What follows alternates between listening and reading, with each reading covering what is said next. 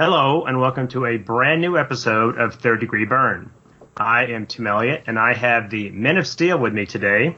We have Brian Carbon Hughes. Hey! David Tungsten Thompson.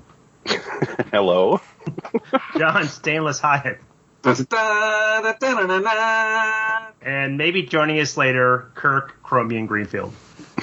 Chromium.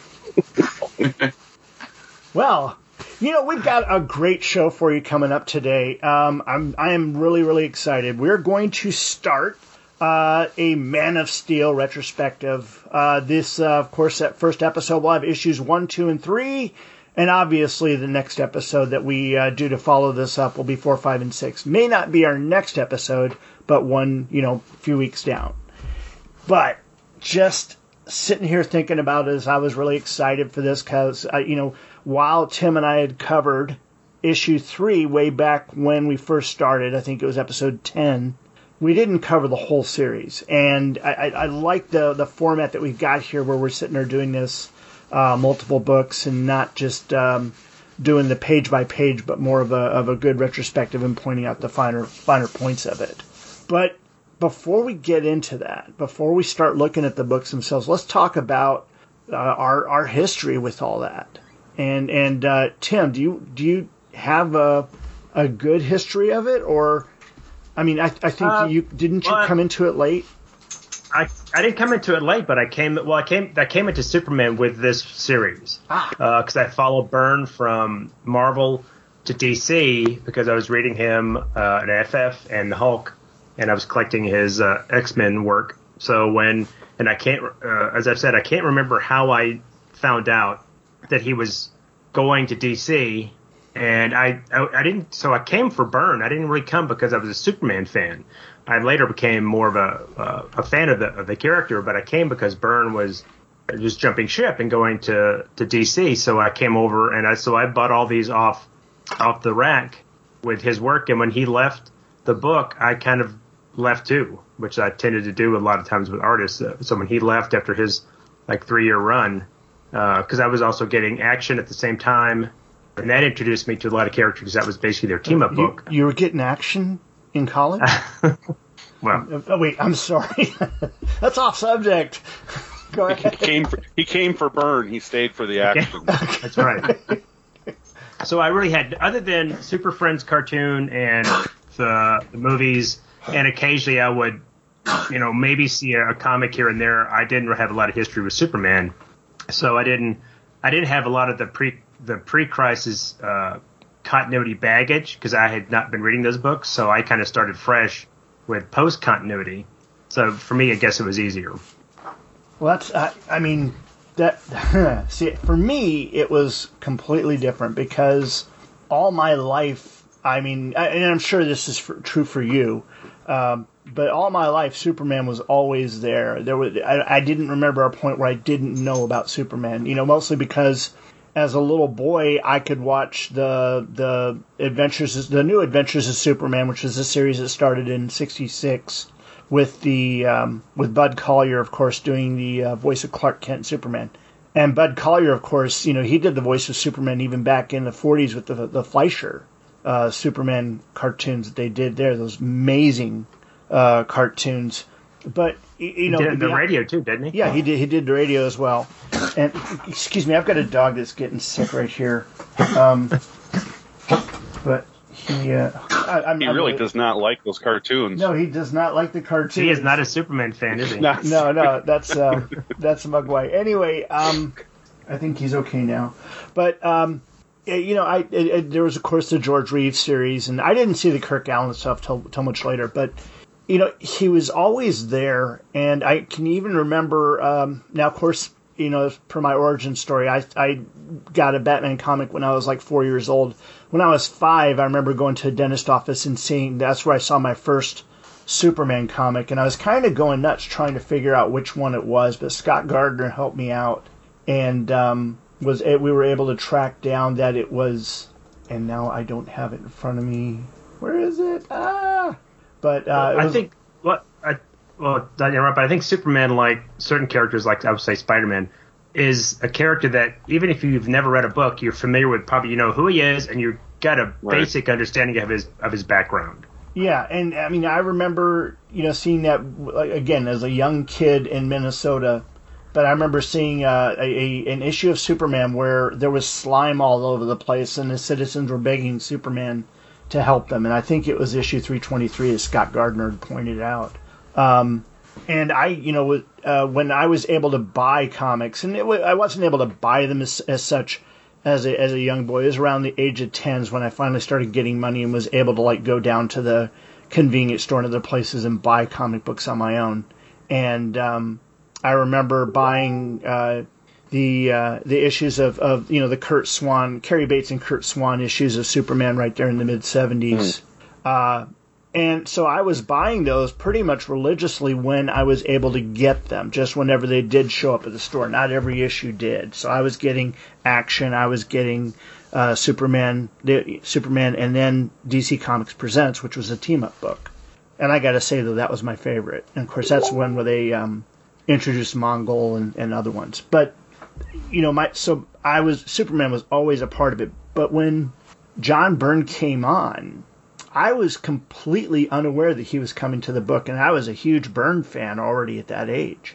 I was 20 years old, and they just opened up a new comic book shop down the street from where I lived when I was in college. I was a sophomore in college and starting to feel my oats and everything. And I just remember going in there and seeing this standee. It was and I think it was JLGL, PBHM, a standee of him, but it was Byrne's book there in there, both the two different covered issues. And I was shocked and surprised, and I bought several, and I read the first issue in 6 minutes. Wow. Well, there was does anybody... Oh, sorry, Brian. Go ahead. Interrupt. Oh, I was going to say, and I think I brought this up before, there was if anybody remembers the show 2020, the news show? Yeah. There was they did an interview with Stan Lee, and this would have been probably early 80s. And it was like a 20-minute thing. But in that article, they talked about the difference between Marvel and DC and the kind of the stories. And at that time, they were kind of propping up Marvel, that Marvel had better vocabulary and their better stories were better and that sort of thing. Well, they mentioned this, that towards the end of that segment, they say that they talked about this as being the Marvelizing Superman, that John Byrne was going to reboot Superman, then they were kind of taking a Marvel approach to make him a little more grounded, a little more relatable. So I thought that was interesting that even in a show about Stan Lee and Marvel, they were talking about this miniseries. Yeah, I remember that. And I remember them having John Byrne on TV, on the news when they did this. And, of course, sadly, the people in the news did not give him a whole lot of respect, I'd say. They treated the comic books with derision, even in the news programs. And even when they did the 50th anniversary, that a year or two later, they still didn't give it that what it was due. Though I did like Hal Holbrook as Superman at 50, even though he was 65 at the time.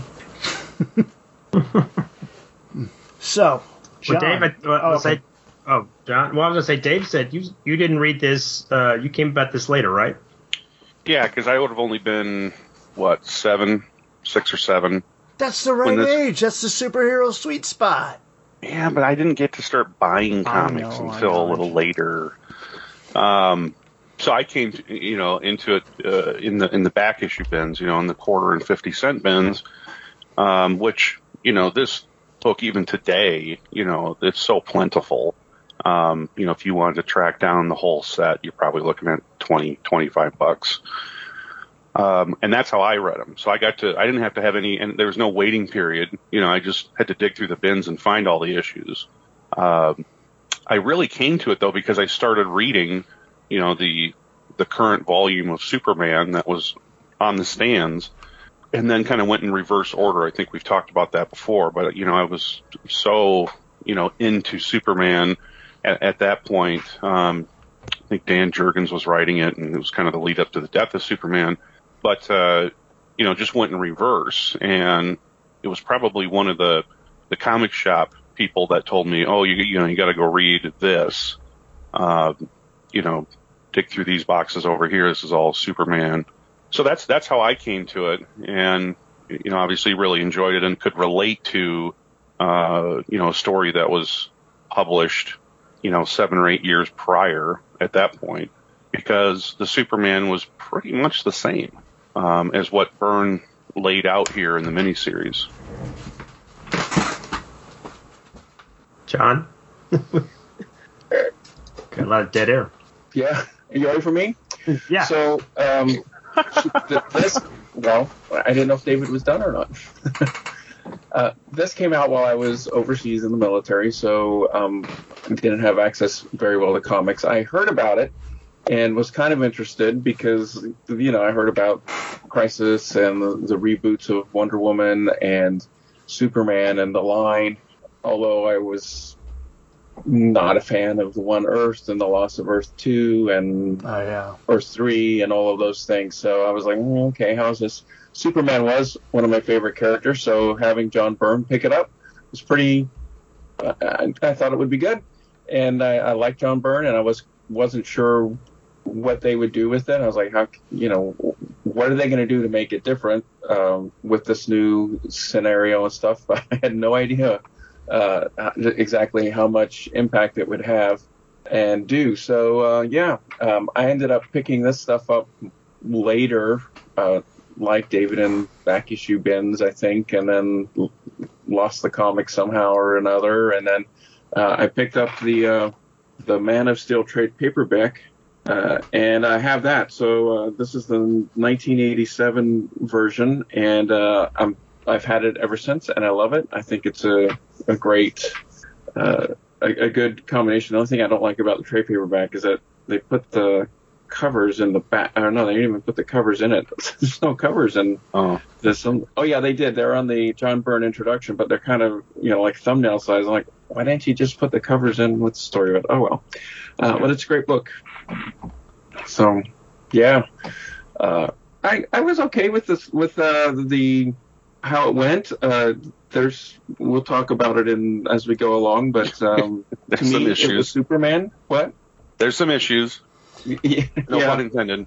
Yeah, there's some things that I'm like, okay, but I realized I look back at it now and I'm like, well, okay, I know what they were trying to do, and overall, Byrne is a great Superman artist. I like the design, and I like Superman, so this is great. Yeah, I would say he's probably. Well, I think you've told this story before, Brian. Didn't you, for the pipe that you had carved, didn't you use Byrne's image of Superman as what you gave the guy to carve from? Yes, and he failed miserably at recreating that. That's for sure. But yeah, I took images from now. Just so you guys know, I went to Turkey the first time in 1987. And so we had, a little body of work that I was able to go from. And one of the things that had happened before I went was there was this guy called Comic Book John who would rent out the cheap hotel ballrooms, and he would just have tons and tons and tons of long boxes for a dime. Every issue that you could find in any one of those boxes was a dime. And I would sit there and just take an empty long box with me, go to this thing, and I would fill up a long box full of comics. And I must have gotten a good 6 or 7 copies of each issue of Man of Steel from that. So I had no trouble whatsoever in carving up one issue of each one of those to get what I needed, not just for making that pipe, but I did a couple collages and things that I did for other people. I can't draw to save my life, but I can, Photoshop and without a computer, easily. So, I used that, and then what I ultimately got back though was not a Byrne character, but what came out was actually kind of cool. And I'll put a picture up on the Facebook page. I've posted it before, but I'm sure many have not seen it. And it's certainly unique. Whether it resembles what you wanted, it's certainly a one-of-a-kind item. Yes, it is. And I mean, they won't make another one. The guys that made the pipes there, they considered that kiddie stuff. And, they're point of view in the world is definitely different than the way things are here. Of course, back then, even here, people would think of that as kiddie stuff. But today, in today's day and age, there's no issues with that. If you want to get something made like that here, now we can't make meerschaum here because it's made from the condensed volcanic ash. You can only get in Eskişehir, but that's what makes it incredibly unique. So I don't know. I've talked to Weldon Adams about getting it appraised at heritage auctions just to kind of see how much it would be valued at, but I don't know. Cool. So. Well, before we get into issue 1, do we want to give a brief history of kind of how this project before we get into that, I think it is something that we should mention. It's going to bring us down just a little bit, but I read earlier today that colorist Andy Yanchus passed away. And if you guys aren't aware, Andy Yanchus was a colorist at Marvel for 17 years. He only worked at Marvel. His first book was X-Men 104, and so he was a colorist on 108, which was Byrne's first X-Men.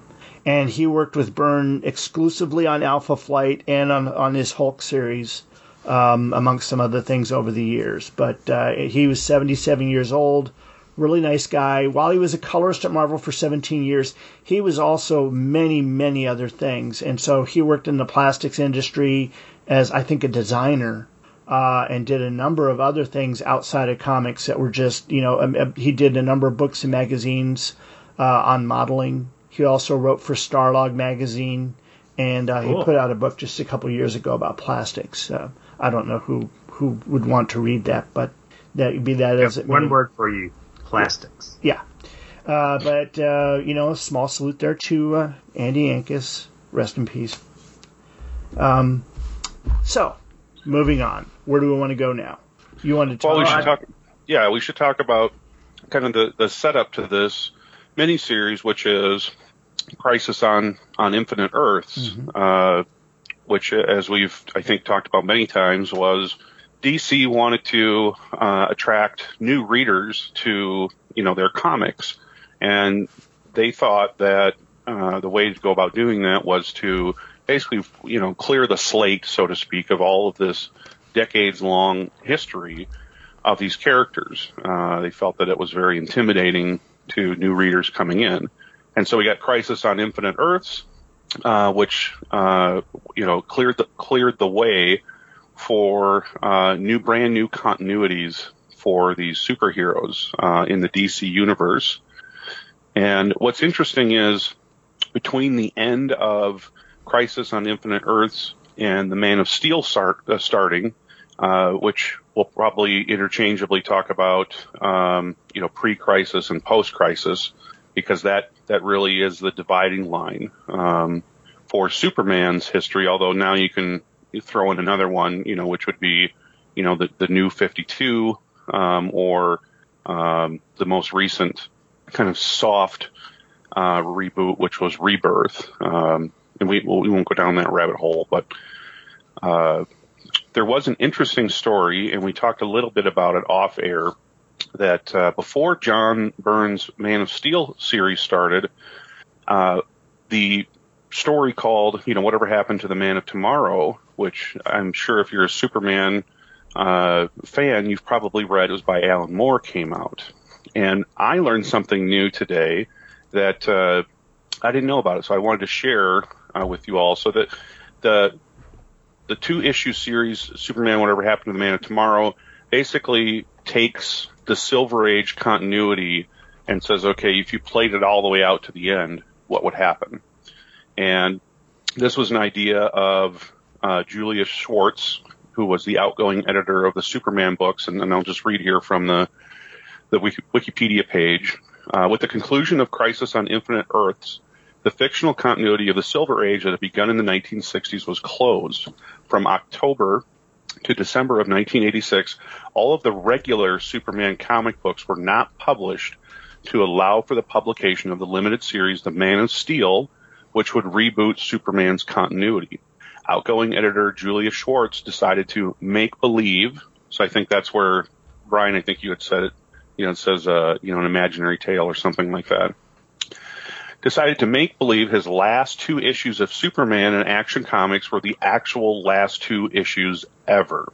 Initially, Schwartz wanted Superman co-creator Jerry Siegel to write the story as a way to bookend the character. However, Siegel was unable to do so due to legal restrictions. And I think, Tim, you had brought up that there was an ongoing legal battle over Superman. So while at a convention, Schwartz asked Alan Moore, who had been developing the character of the Swamp Thing extensively, to be the writer of his final story. Moore pored over the extensive history of Superman and created a roadmap that would complete the stories and characters. To draw the story, Schwartz chose definitive Superman artist Curt Swan, who had been drawing the character in various publications since Superman 51 in 1948. So the 2 big things for me that I learned out of that, one, I had no idea that Swan had been drawing Superman that long. And I know there's a lot of people that, like, that's their Superman artist, is Curt Swan. Yeah. And that, 2, that they, this was kind of I don't want to say like it was rushed, but it seems like it was like, okay, we've got just these 2 final issues. I've got a little bit of time to do this. And they went to Moore, and Moore went over the whole, history of Superman and came up with this great story, which in 2 issues, he wraps up decades of continuity, to kind of give that, Silver Age Superman his final send off. So I thought that was really interesting, and it does tie in nicely to then you go right into, John Byrne's Man of Steel. Yeah. I can imagine it must be confusing to your point, Brian. If you were a pre-crisis reader and then you're a post-crisis reader, because like as I said, I came into fresh, so to me it wasn't a lot of confusion. But I would imagine, especially for it, because Superman kind of does get a hard restart with this miniseries. Batman, to my knowledge, doesn't. They kind of kept his continuity, correct? So how did his books flow from pre-crisis into post-crisis? Well, in Batman, they didn't ever say we're rebooting, but you saw that they did, and Jason Todd was the perfect example. Well, the Robin, the conclusion of Dick Grayson as Robin and Jason Todd taking over was the definitive line there. But the fact of the matter was, before Batman Year One was put out, Dick Grayson hadn't been Robin for a while. He'd already become Nightwing. So they were kind of rewinding and sitting there saying, yeah, this is the point where this happened, and then Jason Todd comes in, and you get to see Jason Todd trying to boost the tires off the Batmobile and Batman taking him in. So, go ahead, sorry. But, I mean, the thing is that when all this was going on, they recognized, a change was going on in Batman. I think if you look, Batman Comics 400 came out the same time as Man of Steel #1.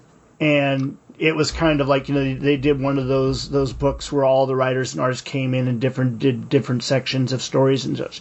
And I don't even remember those because it's been forever since I read it. But, there was definitely some kind of transition going on. But I think that like everything else after Crisis, writers, artists, and editorial staff were not completely 100% bought in on the concept.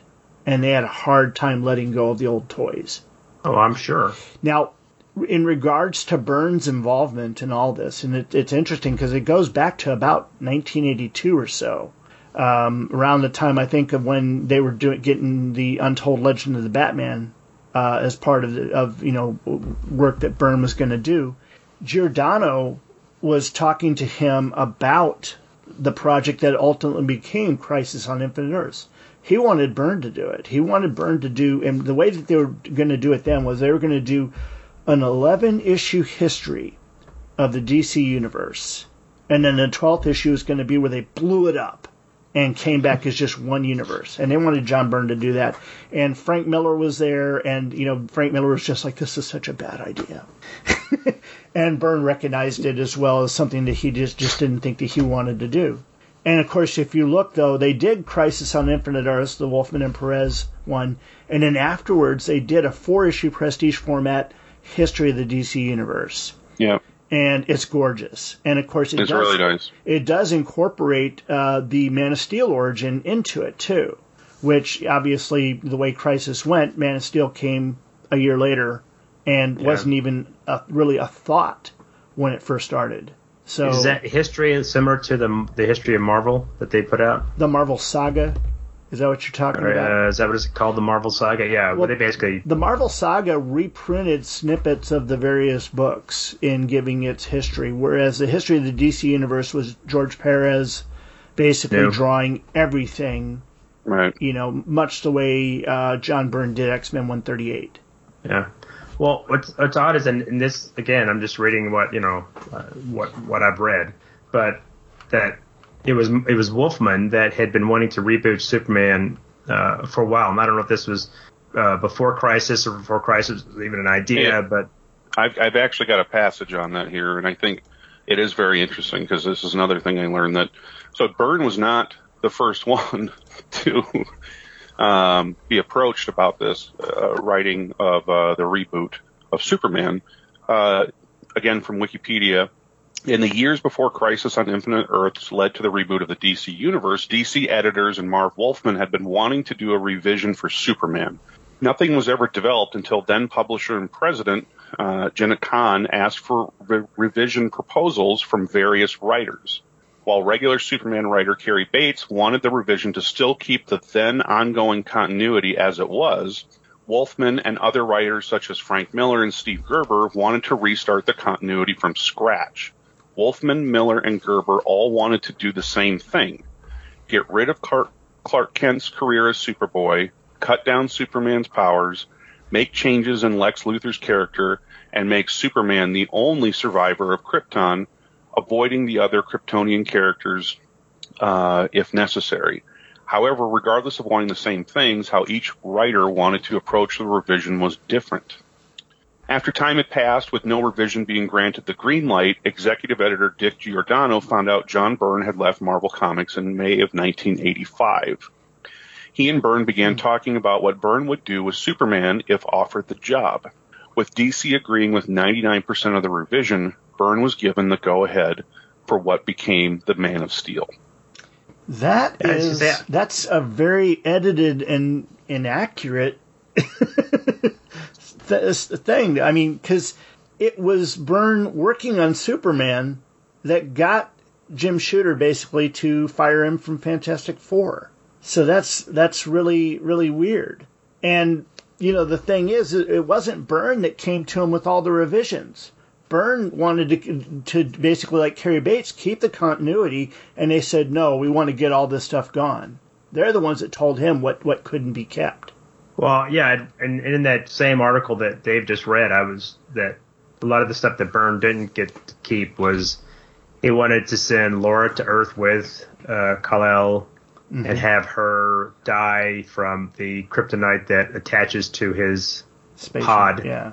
And she would, and in her dying throes, the Kents would find her, and she would basically say she'd be going into labor and have the baby. That way he's born on Earth instead of Krypton. And she would kind of task them with, well, here's my son, you must protect him. And that was something Byrne wanted, was them more as being chosen protectors instead of being random. And I guess they nixed that. And some other things with, I guess they had wanted Lois Lane and Luthor to have kind of a romantic relationship, and then she would ditch him for Superman, which would be another level of him hating Superman. And something I thought was really odd was Luthor was going to have a mountaintop like retreat or house or something, and Byrne didn't want any mountains around Metropolis, so that was nixed. And also the fact that there's only now, he got rid of, and this may be Byrne's idea, he got rid of everything but the green kryptonite. Right. No. So all the crazy, wacky white and gold and red and blue and all those. And I thought it was his idea. I thought it was a brilliant idea to limit it. So instead of being kryptonite everything, you had that one chunk, and that was all there was. Yeah, and that was brilliant. I mean, but again, there was people that resisted. It didn't last long. People that I mean, the term that I think Byrne really loves to throw around is ennui-fueled fanboys, and that are those that basically can't give up the continuity because then they are no longer the experts. Because pre-Crisis, just had this extensive past of continuity, multiple worlds, multiple heroes, multiple versions of Superman and Batman and all the others, all that being wiped away and making this Superman, where Superman starts, the definitive point where Superman starts, negates Superman being part of the JSA, negates all that other stuff that people love, the crossing over of the Justice League with the other ones. I always loved seeing it, just to see the interaction between the multiple versions of the characters. Thought that was really cool. Though I thought it was a bummer that they killed the Earth 2 Batman. And eventually it all comes back in different ways. And, I'm not opposed to the segmenting different times. Yeah, me either. In comics, and we've talked about this before, like, more power to DC and Marvel. They've been reprinting a lot of Golden Age stuff that you and I and 99% of the population would never have the money to even get our hands on a couple of issues, let alone, a complete collection. But I have no interest in reading those stories. I've read some of them. They read to me like kind of PowerPoint slides because it moves so quickly. It's a completely different way of, writing and drawing. I just don't have a lot of interest. And that's true for a lot of the Silver Age for me. It's not until you get into the Bronze Age that, it starts to kind of feel right to me in terms of what I like. Mm-hmm. And I think we're entering another time where in comics, there's going to have to be another cut, because if you guys are familiar with when you're organizing, your collections, they refer to the modern age as basically anything from 92 forward. That's the biggest chunk, in comic history, to not have a new, idea come around that changes, the way that the comics are either drawn or written or presented or whatever. So I think we're overdue for that. But I want to get into this because we've got 3 issues we're going to cover today of the 6-issue miniseries. I've got the first issue, John has the second, and Tim has the third. And I'm just going to kibitz. So I'm going to get us kicked off here with issue number 1 from the Man of Steel miniseries. I have the comics in the collection downstairs, but I figured it would just be easier to grab it from my nice Superman, the Man of Steel hardcover Volume 1 collection. And the colors and the way things are presented, they just really pop in here. So good job, DC.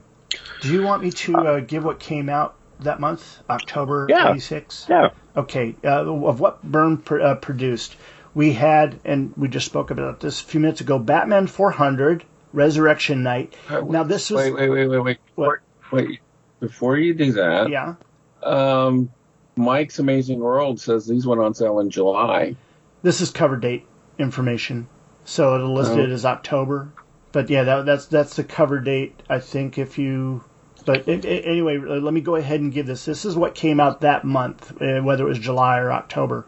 But you had Batman 400, which Byrne did one page, the very first inside splash page, which had Batman and Robin and others standing in front of the windmill, and then you had that kind of surprint of all the Batman villains done in red.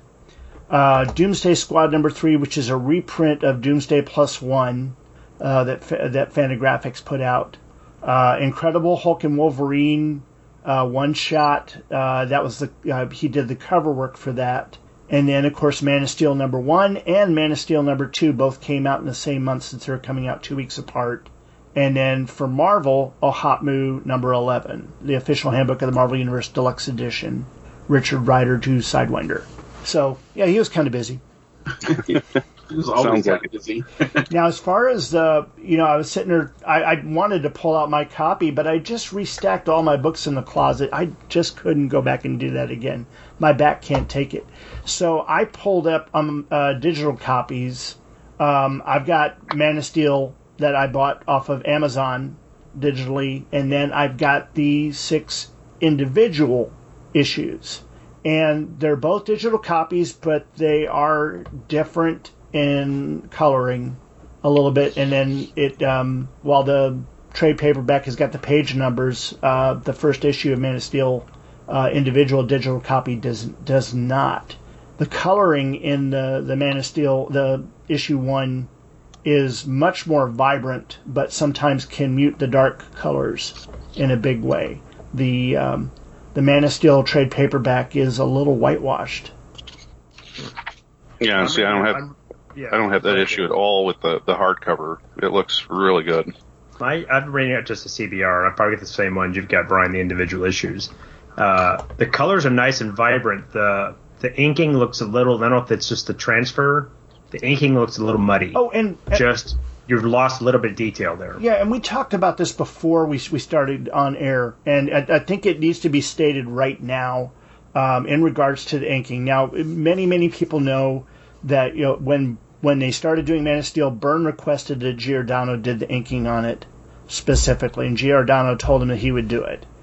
And then the word came out later that Giordano's studio did the inking, and ultimately it was revealed Frank McLaughlin, who was in his stable, was the one that did most of the inking. Well, what I found out from Byrne off of his website was Giordano did the figure inks, and then McLaughlin did all the background inks, and you can see a difference in the line of the inks from the figure inks to the background inks. But that's something that a trained eye would really have to look at to sit there and say, okay, I can see that difference. But yeah, Giordano did put his hands on it, though. Yeah, the inking looks fine on mine. I just think it maybe the when they reprinted these, that it's almost like they made a copy of a copy, and you lose a little bit of definition. That's what it looks like. I don't think it was bad inking. I think it's just the process of reprinting these. Well, at the time they were experimenting with flexographic printing, amongst other things. We saw that on the Hulk, and it made a lot of books muddy at the time, unfortunately. Yeah. But I remember even the books themselves had an almost muddy quality to the to the print. Yeah. I'll shut up now. Oh. Back to you, David. All right. Well, issue number 1 actually had 2 covers. There was the collector's edition cover, which has the classic Superman pulling open his shirt to reveal his costume, and then there was the newsstand cover that had him full bodied, and you had Krypton exploding and the ship leaving. So I thought that was an interesting little note, because that was not the norm back then to have multiple covers.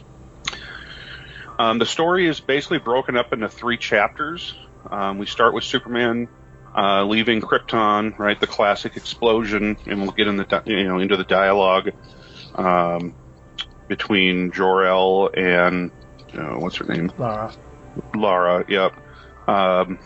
Then chapter 2, we're sped way ahead, where we find an 18-year-old Clark Kent, just dominating on the football field, and then Pa Kent has his talk with Clark about the truth.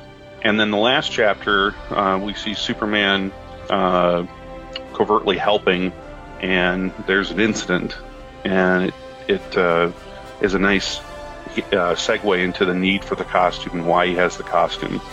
So those are the three chapters, or the 3 main beats in the story. So why don't we go ahead and we'll dive into it. I think it should be noted that in the 3rd chapter, they were dealing with the space plane. That all had to be redone because originally it was going to be like a shuttle, and with the Challenger exploding when it did, they had to rush to change that. So redraw it. Yeah, and apparently it was relettered, and in some cases the lettering didn't come out right. Now I don't see any problem in the copies that I have here, but maybe in the original print, and I'd have to take a look at the original comics. I couldn't tell that there was an issue at all. That's a scene that's almost taken whole cloth for Superman Returns. Yeah. Mm-hmm. Mm-hmm. So yeah, we're introduced to Krypton. We've got, of course, the shimmering or glittering, very future tech-looking buildings, and we have Keelix and what's the other robot? Keelar, yeah, something like that. They're discussing that Jor-El, is very distressed, and this costuming on Jor-El does continue throughout this volume of Superman. When they're talking about anybody from Krypton, they have this look to them.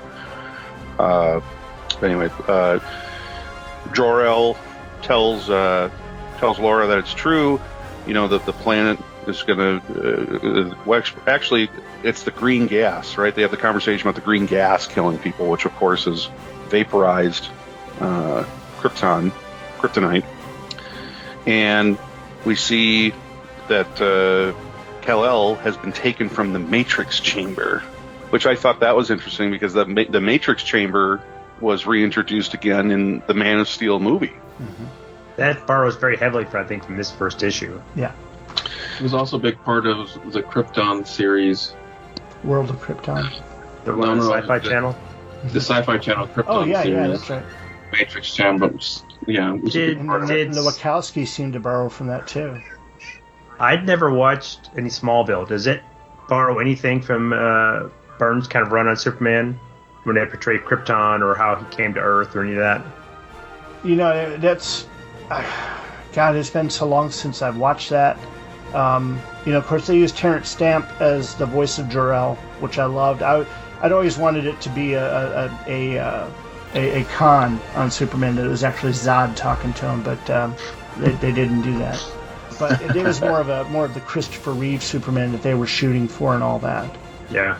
Well, this issue does introduce, and versus credit to Byrne, that the very kind of sterile, unemotional, highly evolved society that I wouldn't say that Superman the movie has that, but they are at least portrayed as very...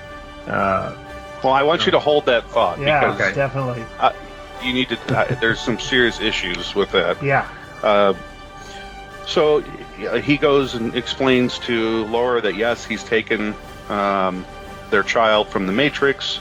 Explains to her that, they have limited time. He doesn't know if it's a day, if it's an hour, whatever. But that he's found a planet where their son, will thrive. And of course, she's horrified because, on the view screen is a shirtless. I don't think it's supposed to be Pa Kent. It's just supposed to be like a worker on the farm. Yeah. But she's horrified, that he's bare-chested and. This planet is so primitive, and why would he send her there? And so he explains that, has a yellow sun. And hairy. Oh, yeah, that's right. Oh, he's so hairy. That could be Ben Hubbard. Wayne Gretzky sees Superman nowadays. Right. Cavill. Right. Hey, he has perfectly coiffed chest hair. So he explains to her that, this yellow sun, the radiation's going to, power him up. He'll be almost godlike.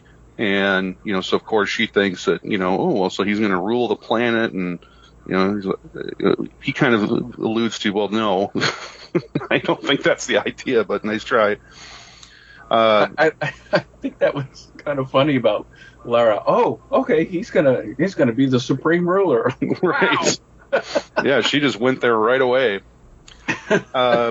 And very quickly, of course, the planet starts exploding. We have, the green fissures shooting up all over the place. They say farewell. Kal-El leaves. And, they have the two kind of final moments together.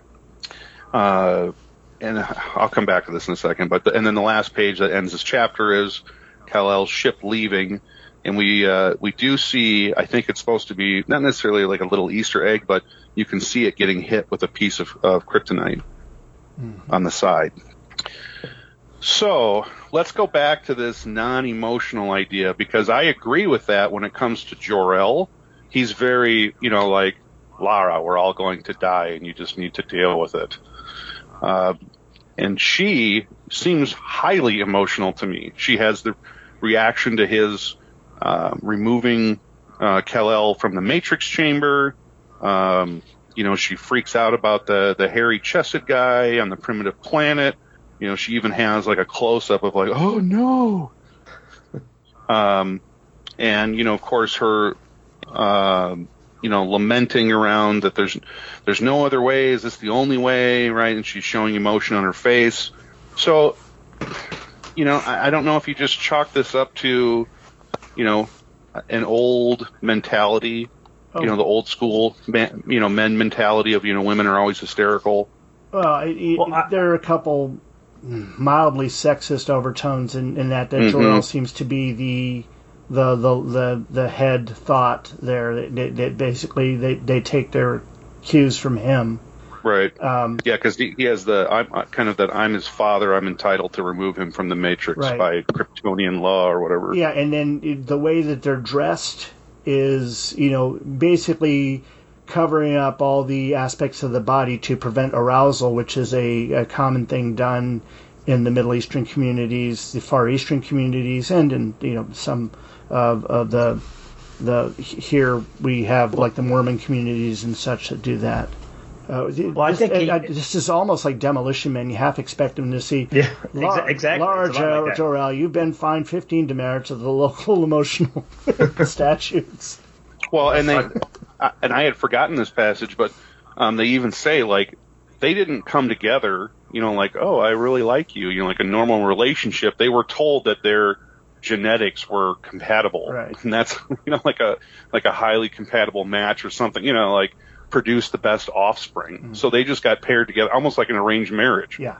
Well, and I think he should have pushed. Granted, we only have 5 or 6 pages to kind of explore this, but I think he could have pushed it. Now if they were doing nowadays, they would do this. That it was even more detached, and that because they do seem to be a couple. I think in this society it might be. The computer says that you two have to. We're going to take your two. I think he says seeds or whatever.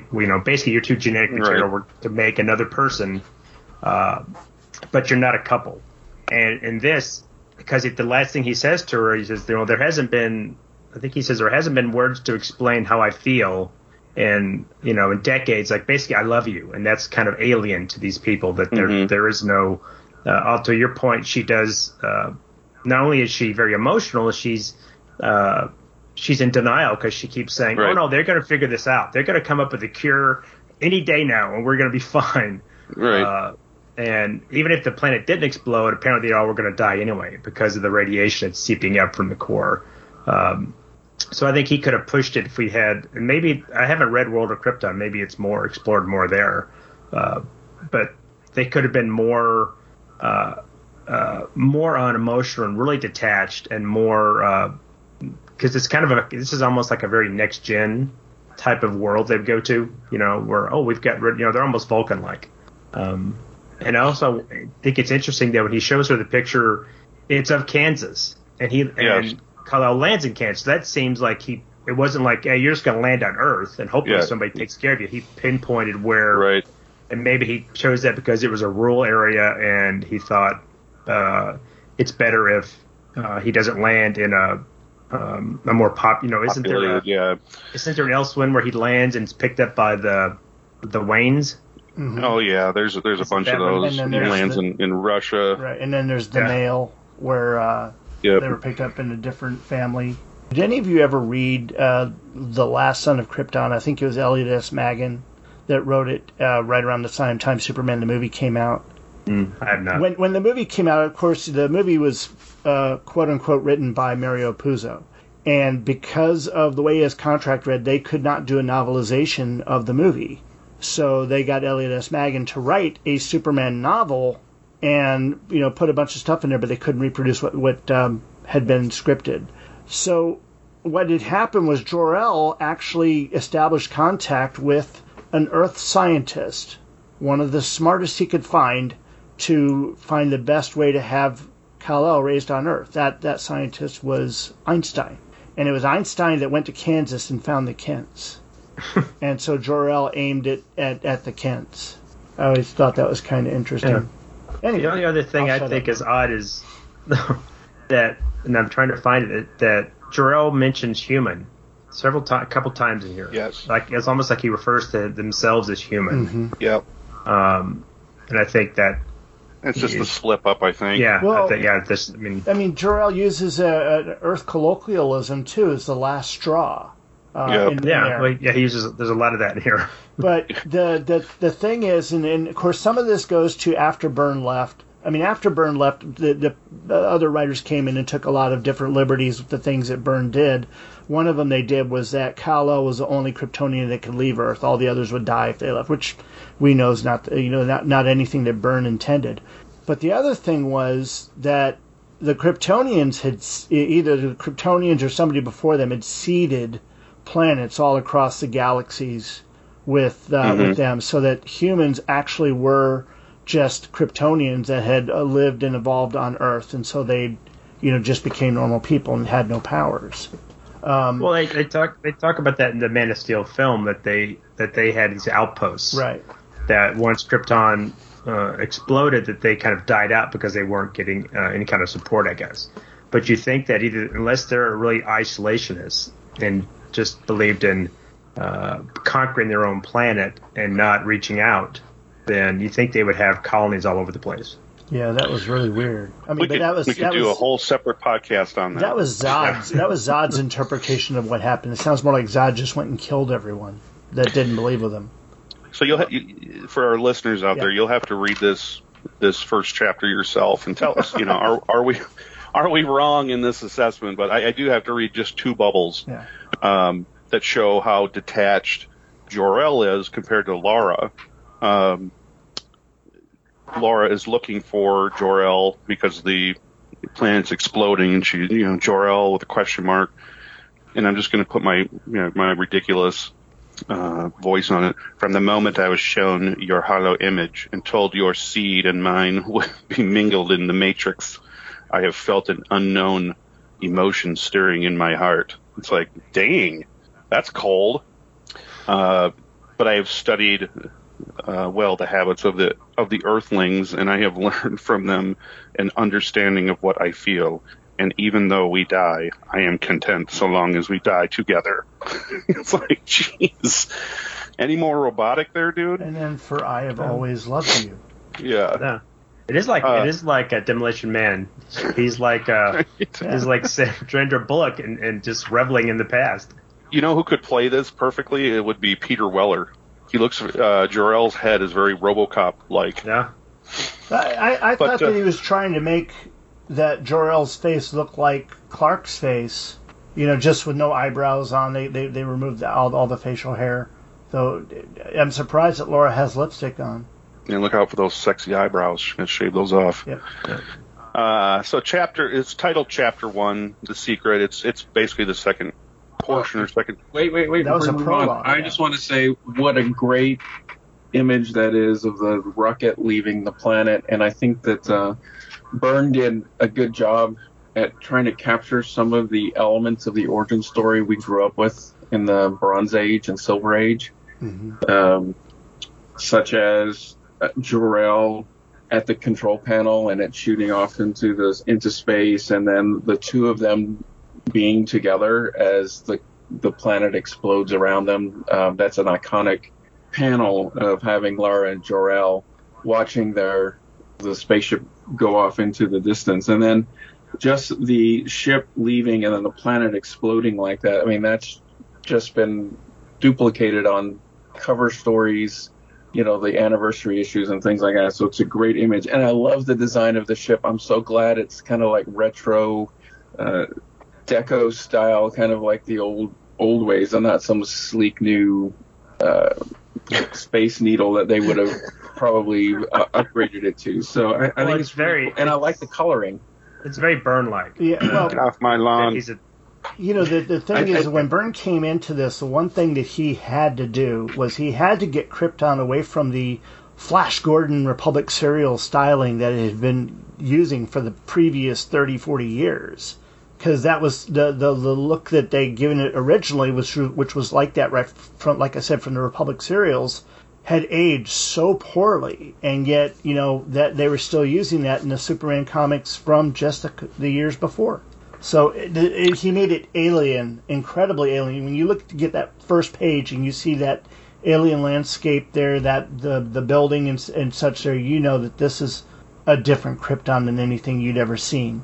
Well, we have a self-imposed 20-minute limit, so I want to keep us moving forward. Don't make the goat scream. We've got time.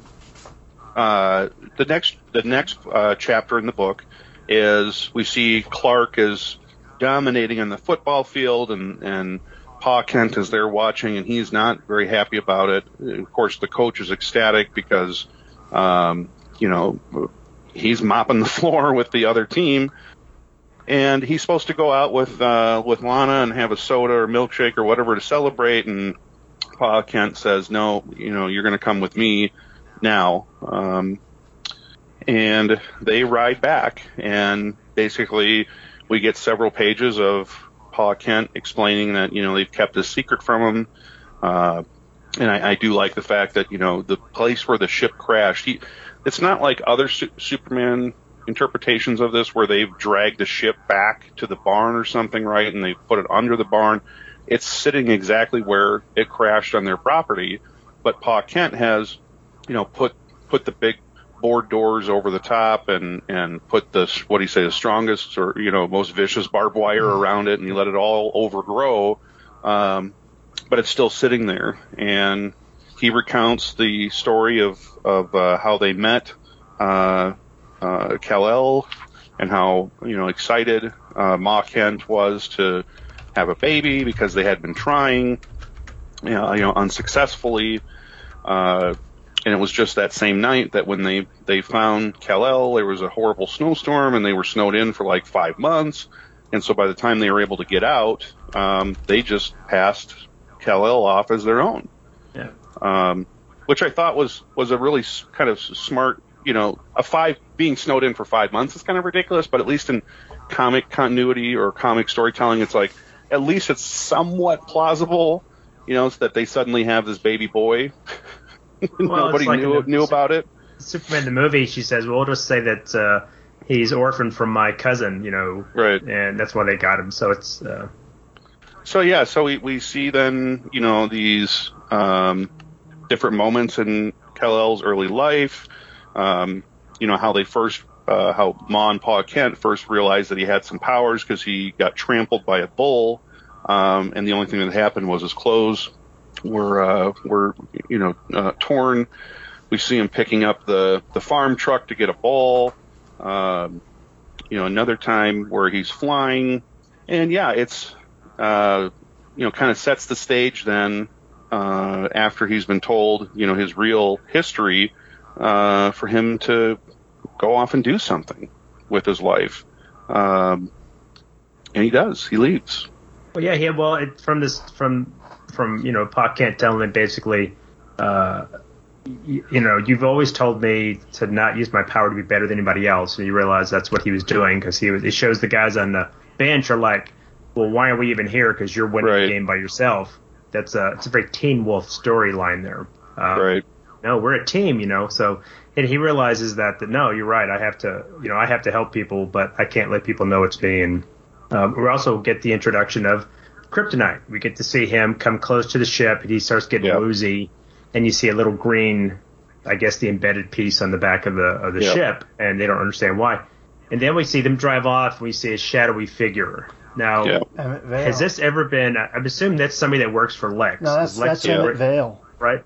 That's who? That's Emmett Vale. Emmett Vale. He's the scientist that made Metallo. Is that revealed? That's who that was. We covered that book. You think I'd remember that? But does it ever explain how he knew to look there, or why he was poking around the kid farm? He's been watching them a long time, stalking them a long time, because he thinks that Kal-El is an alien invasion, the beginning of an alien invasion. So he was stalking and watching them a long time. The Kents never had any clue. I mean, in this issue, there are two references. How did he know about it? Bill? That's a good question. But the thing is, when a meteor or a spaceship or anything crashes on the DC Earth, it's not just one person that sees it. A lot of people see it, even if it's in Kansas. And, the conspiracy-minded is going to go around and ask questions. Yeah, this is pre-social media. Yeah. Yeah. All right, so the last chapter in the first issue is titled The Exposure. And I had completely forgot this part of the story. And, it kind of tugs at my heartstrings. And I'll tell you why. So we see Ma Kent. She's got a scrapbook where she's cut out all these stories that she has attributed to her son. And we see, diver saved, his vessel refloats, bridge holds till last minute, floodwaters diverted, right? All telltale signs that this is her son doing this. Because remember, at this point, he's... Titanic I didn't notice seriously? that until the second. Where's the Titanic? I was going to leave that one out. But then we get Pa Kent opens the newspaper and it says, mysterious Superman saves space plane. And they hear a creak upstairs. And of course, oh my goodness, it's in Clark's room. They think somebody's broken in. And it's Clark, or Kal-El. And Pa says, he says, son. And the room is completely dark. And you can tell that Kal-El is very distressed. And he says, they wanted a piece of me, Pa. They wanted a piece of me. And so then we get the story where he is observing this, big space show or a flight of a new spacecraft. Some civilian airplane gets in the way, crashes into it, and he has no choice. He knows, even though this is a crowded environment, if he doesn't act, they're going to die. And so he springs into action and saves the plane, brings it down safely to the runway, and Lois comes out and she sees Kal-El and confronts him, and they have a moment, and next thing you know, Kal-El is mobbed by people, and you can see kind of a look of horror on his face because they're just all on top of him. And that leads into the creation of the costume and the secret identity, or the identity of how Clark Kent is going to look versus how Superman is going to look. And there's even a mention about, that the suit is tight because it seems if it's tight to his body, it is protected. It does not tear. And we get Superman flying off in his new costume. Yeah, that's a great. And of course, you see. I'll say this: that you see Emmett Vale in the background there, right? On that last panel. Look up at the barn. Oh, is there somebody hiding in the barn? Yeah, that's someone there hiding. Oh. That's Emmett Vale right there, watching what's going on. So this is 7 years later. All right, according to what Pa Kent said, Clark has been out in the world doing his good deeds and everything for 7 years. And here they are. He comes back home this one day. They sit there and they make the costume and everything. And that guy is still hanging about and sees that. Well, if he's been watching Clark, maybe he knew Clark came home, so that's why he's there. I don't know if he's necessarily been hanging out at the Kent farm for 7 years. But I don't know. I will say this: that this is look at the difference between this and the way he's portrayed in Man of Steel, where Kevin Costner, as Pa Kent, tells him, you have to hide yourself. You have to keep yourself hidden. Maybe you shouldn't have saved those kids in the bus, because you cannot let people know who you are. And in this, he's like, yeah, I need to protect my identity, but that's not more important than the lives of these people in this plane. So no matter what, I'm going to go save them. And I think that's a big difference. That's what Superman would do. He wouldn't think of himself first. He's going to think of others, and whether people see him or not. And then of course he's just mobbed, and it's more like people are asking. He says they were demands. They wanted him to sell stuff and right, and all this other stuff. He said, I think I unleashed the worst, the greediest, the most covetous right, part of everyone. So, and it's just, I think, being a guy growing up in Kansas, he's not, he's maybe a little naive. And we see that later in some of the other issues, which I think is what's so endearing about Superman, that he's very much a small town kid trying to do the right thing, although he's got, he's the most powerful being on the right, planet. That's the only thing I missed is I liked the idea that his cape came from the shuttle, right? Came from the pod. That was kind of like a part of Krypton. And here we have, Ma Kent stitches the whole outfit together. Yeah. Well, so that was the only nitpick I had with that, other than there's one coloring error in this book, and I'll share it. But yeah, I felt like the only thing you could compare it to would be like, remember when Michael Jackson would try and go out in public and he couldn't even move because he'd be just exactly. mobbed. Yeah, that's the same thing. That's how it felt like what happened with Clark there, that he was just mobbed, and that would be terrifying. Right, and with the creation of, not the creation of Clark Kent, but just a different version of Clark Kent in this, it says that one thing they wanted to do was eliminate the fact that people always trying to find out who Superman was, because they wanted to establish that Superman didn't have a secret identity. He was just Superman, that he didn't disguise himself as somebody else. So that was one way of people not thinking, well, obviously, look at Clark Kent, he looks just like Superman. And to make Clark the character and Superman the identity, and I thought that's the way it always was. Before Pre-Crisis, was it considered he was Superman and Clark was his alter ego? Yeah. I always thought it was Clark and Superman was his alter ego. Yeah, no, I like the idea of Clark Kent being who he is. I mean, because, he actually was Clark. It wasn't anything about the Superman was just what he played when he went out there to help. That was his job. Yeah. That was Superman was his job. Yeah. And now, David, you're talking about a coloring. What's that noise? Getting a phone call. No, I'm playing myself off the stage. Oh. But, there's a couple coloring areas, and you show one there on that page where he's being mobbed. But if you go back to page 18, the page where he's sitting there talking to Ma and Pa Kent, you told him, he told him, I told him, he told me. And then the middle panel there, you've got just Clark's face as he's talking to them. In the Man of Steel trade, his hair, the coloring stops at one point and just goes to his skin color. And you can see the pencil lines go right through it.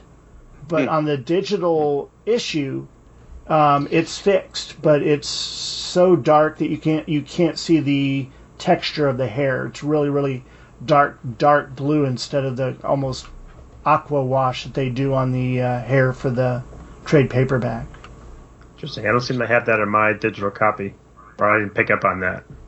But anyway, that pose in the last, that you see that repeated lots, that him flying through the air, that kind of perspective of. It's a great image, and it's probably one that he thought would get picked up for all of the marketing.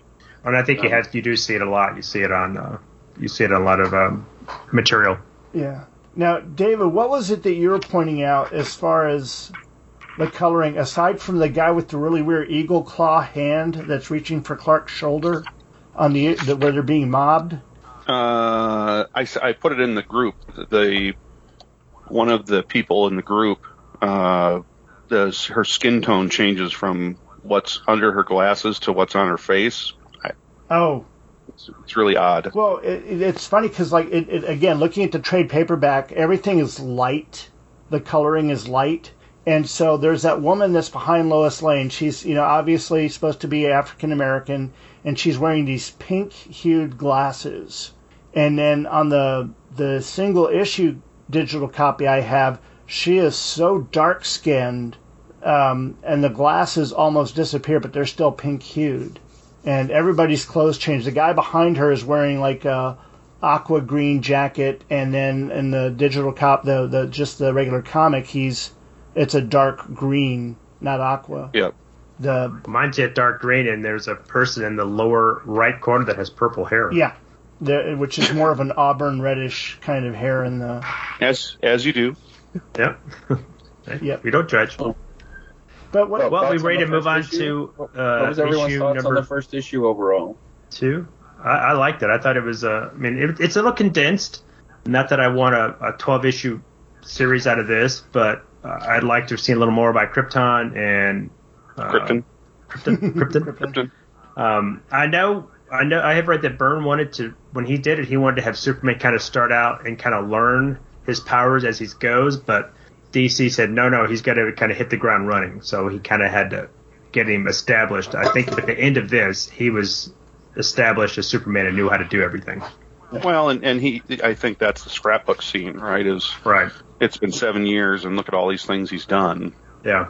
But yes, out of the first 3, I'm just going to judge them as a whole because we're covering 3. Mm-hmm. I found this one the best of the 3. Interesting. I like this one the most.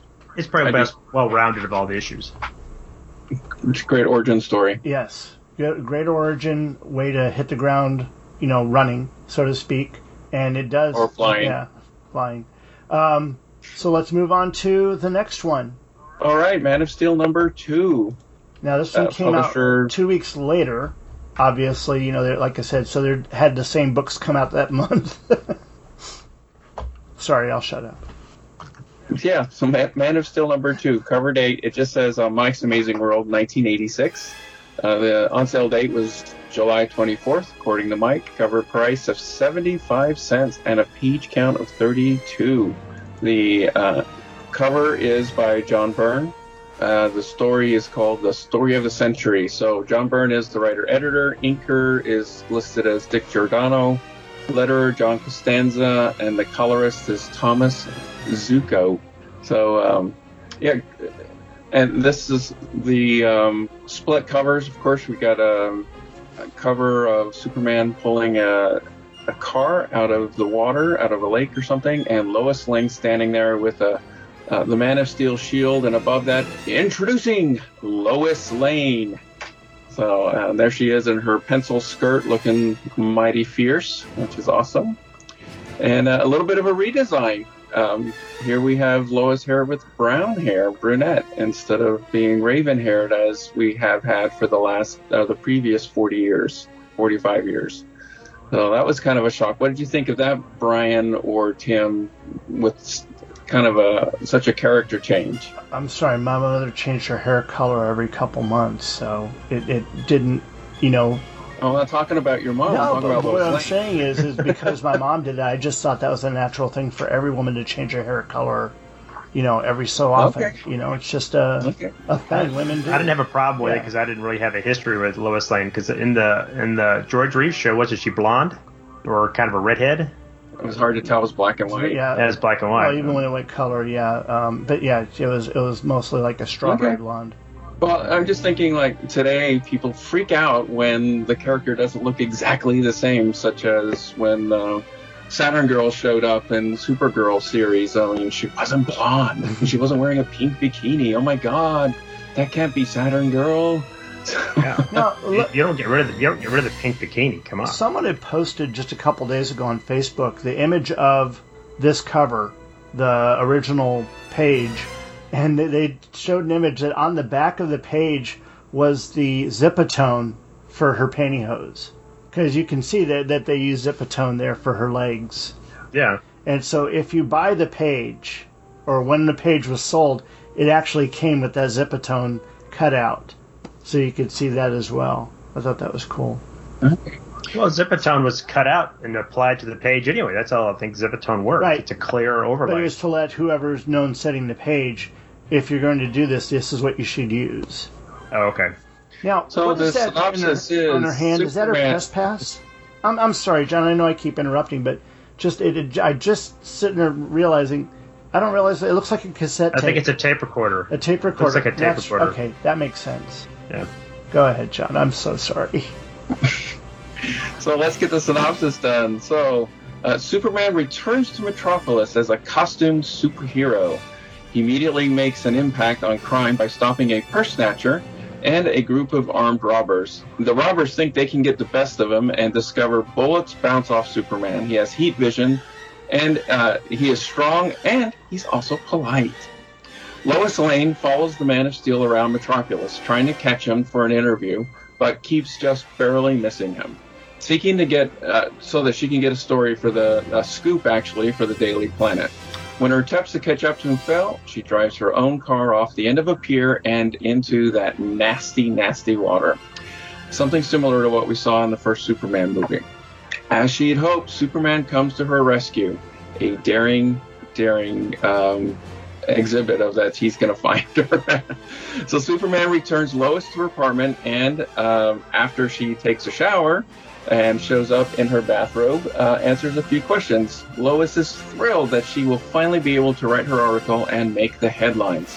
However, as Superman warned her, the information won't help her. When Lois returns the article to her boss, Perry White, she learns that she has been beaten to the story by a new upstart reporter that was just been hired, Clark Kent. End of story. And some notable character entries: Lois Lane, of course, Perry White, Jimmy Olsen, and Lex Luthor. That's what I have. This is my favorite issue out of the first three. Yeah, it's my favorite issue. I mean, even just the very first panel, the first page, is so vivid, bright, dynamic. I asked Tim to put it out as our teaser because it's just that it's the perfect introduction. I mean, you're seeing things from Perry's point of view. You see Lois, and then out the window, you see Superman flying by for the very first time, right there by Calvin Klein's underwear. Well, it's kind of cool that he's drawn Superman looking through the window, that his color is a little muted. So that is what it looked like if you're looking through probably a pane of glass instead of so his reds aren't as dark and the blues aren't as dark. Now, did you guys catch the reference to Superman 2 in this image? They're obviously there for breakfast. It's early in the morning. Perry's having a cup of coffee and Lois is eating a cheeseburger. A hamburger. Yeah, she's eating a burger. Oh, you're talking about when they go for their date? Well, no, I mean, in Superman 2, it was early in the morning and Lois wants a burger. Well, I thought you meant when Superman 1, they go on the date. He goes, I thought we'd go for a hamburger, right. A cheeseburger or something. But in Superman 2, when he gives her the whammy kiss, the Mr. Spock wipe the memory. Yeah. He's helping her out. The other woman comes in, puts her in the chair, gets her a cup of water, and Clark says, do you need anything? And she goes, I'd like a cheeseburger. And she even earlier in the movie she had a cheeseburger with the orange juice that she was trying to fresh squeeze. Well, this is very. It feels like he's channeling Superman the movie because when he stops the robber, the purse snatcher, he just basically floats down and tells, just drags the guy off. The guy's kind of gobsmacked, and then. Also, when he tells the woman, "Hey, don't you think that music is a little loud? You should be conscious of other people around here." You can hear Christopher Reeve making that statement. Exactly, that's very Christopher Reeves. What I got out of those first few pages was by having the costume, he's really been liberated. Yeah. He can fly around. He doesn't have to worry about trying to protect the secret. So he's. I just noticed in this one he's smiling a lot. Well, I think it's because he's being a little naive, but he thinks he's doing right. He is. He's hey, I'm helping people. I'm stopping, and I'm not being, I'm not smashing these guys in the face. I'm not being brutal. I'm just detaining them and trying to be, a good citizen to the point where even when he goes to the bank or the liquor store and he tells the guy, hey, you guys stand back. I don't want you guys to get hurt. And then he goes just crimps the guys. He's playing at it. He's being a little. I'm gonna say being show-offy, but he's a little into himself about what he can do because he's casually walks up, crimps the gun, and then of course they unload on him, and you think that he would try to stop some of those bullets that are just flying off of him. Of course, he did tell the cops to stay back, and then we get the first. Heat vision and also the non-beam heat vision, But they can see something's going on with his eyes because the guy says his eyes kind of go red. Yeah. And then he just thumps the girl, because he doesn't punch a girl. He takes off her glasses first. I've never hit a lady, but then I blinks her into consciousness. Never met a lady who carries dynamite under her coat. Yeah, you ain't no lady. It's kind of. I do like that panel. My favorite panel in this is the Linda Hamilton-esque panel right before that page where she gets plinked. Waste the mother, and she's like, yeah, yeah, she was pretty tough. She's the most violent of all of them. Yeah, she is, man. That's hardcore. Now, and then so going back to the beginning, we got Lois racing off, and then we've got the first the intro for Lex here, doing a little bit of stalker action here. Yeah, and I'm sorry, but his Lois got the worst interior coloring I've ever seen. I don't care which version you're looking at; it's like avocado or lime green. Oh, the car. Yeah, when the driver comes out, and he's got the door open. Look at the coloring there. It's silly regardless which way you look at it. Doesn't That's Luther a weird later... way to have the door open. Yeah. I'm more concerned about how that door's opening, not about the color. Oh, it's a suicide door. Yeah, That's a strange door. She basically tells Lex to bug her off. She's like, I'm not going to deal with that guy. It does establish that there is some relationship between her and Lex, whether it was romantic, there was something. They know each other to the point where the helicopter is a LexCorp helicopter, and she's pulling in a favor to get this guy to fly around because she's trying to, we're introduced to the typical Lois Lane of the hard-hitting, I'll do anything, I'm gonna put myself in danger to get the story. I'm gonna do whatever it takes. And of course, she's a little obsessed with trying to find. You think? Superman? Yeah, to the point where, and I love the montage of her the 4 panels of her showing up right after he's left, and you get these 4 fashion choices from her. Yeah. What is the one in the upper right? What is that big coat she's wearing when she's talking to?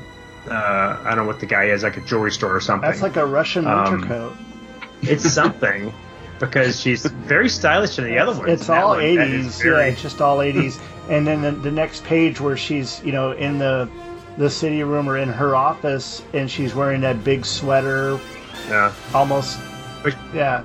Well, one panel she looks like Carmen Sandiego. Yeah. That green coat, that hat. Yes. I mean, she just went through a couple catalogs and was getting model images. He goes, let's do her like this. Now let's do it. It's like Sarah Jessica Parker in that movie with Bruce Willis, where every scene she was in, she changed into a different outfit. Well, Burns always loved to be very, I will say, he's always been very up to date on his fashion. So he probably gets a kick out of drawing all these different fashion choices that she's going through. And she probably would be, or she's got a lime green computer too there, Brian. Look, that laptop. Yep. Yep, and it's great because it also shows the passage of time and that she's doing different things. But finally, she drives off the pier. There she is, drowning. Superman happened to luckily hear her, which was pretty good. Now, I did not like that. That to me is just like that's psycho. Well, I'm gonna drive myself off this bridge and force this hero to save me so I can get an interview. I want to know what insurance says. Well, insurance fraud. I mean, how many witnesses saw her just go straight off there? And is that her car? Is it a taxi cab or what? I mean, we only see the underside of it, basically for the most of. But what we do see of the front grille is taxi cab yellow. Now, that's yellow primer. But the thing is that you guys got to understand is that up until about 1995, I think, you couldn't buy a car in that color. It was reserved for taxi cabs and school buses. So I'm sure there was a big clamor. Yeah. I'm sure there was a big long line of people thinking, "Oh, I wish I could paint my car canary yellow." Right. But in the digital issue, it is more of an orange than yellow, though. Yeah, it's kind of orangey, but yeah, it doesn't look like a taxi cab to me. It looks like it's kind of a gold color. Yeah. So I like how he puts her down in the apartment, and he's like, "Okay, bye," and she's like, "Yeah, okay, see ya." No, wait a minute. Get back here. That pose for "come back here," that is so. I mean, this must have been right around the time he was married, because. Have you seen that pose, Brian? Not in public, but in private, yes. The other thing I like is that, and I've actually used this line here, when he's flying her and she says, "You know where I live?" And he goes, "Of course, Miss Lane, I know where everybody lives." That's creepy. Well, no, when I worked in IT, and I would have to set up full groups of new people coming in, and they'd be in classrooms, and then I would get called to the classroom because someone can't get logged in. And, I'd walk over and I'd, say the name of somebody and they go right here. And then I'd hear someone else's first name and I say, "You're so-and-so?" And they go, "Yeah, how do you know my name?" And I said, I would just kind of give them that look like, "I'm IT, I know everybody's name." Mm-hmm. And then someone else would go, "Well, my name is so-and-so. Who am I?" "Oh, you're so-and-so and so-and-so." Want me to tell everybody your birthday? Okay.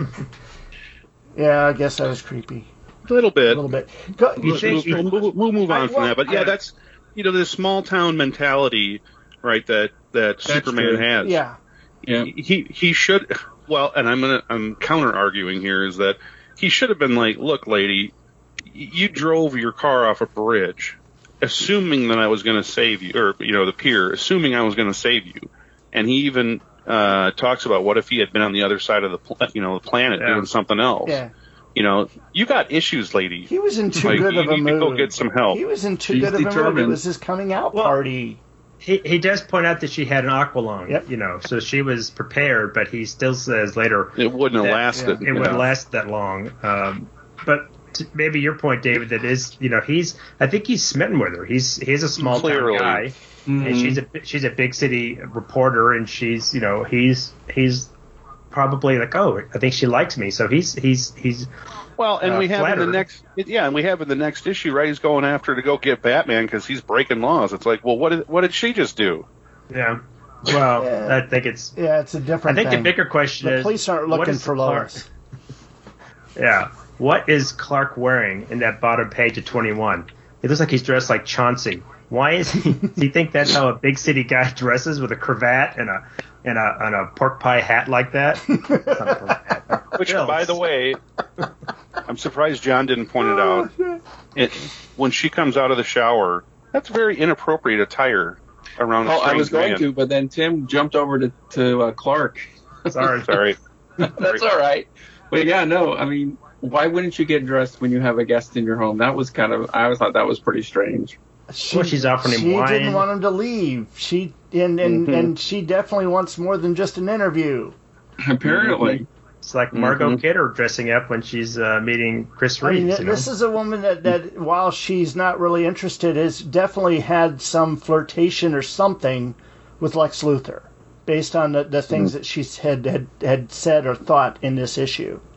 Yeah, she's definitely flattered by his attention. Well, what do you think when she's kind of interviewing him? She's asking him all these questions. He's kind of answering some of them, but then he says, "I've got to go. It's not going to do you any good." This stuff up.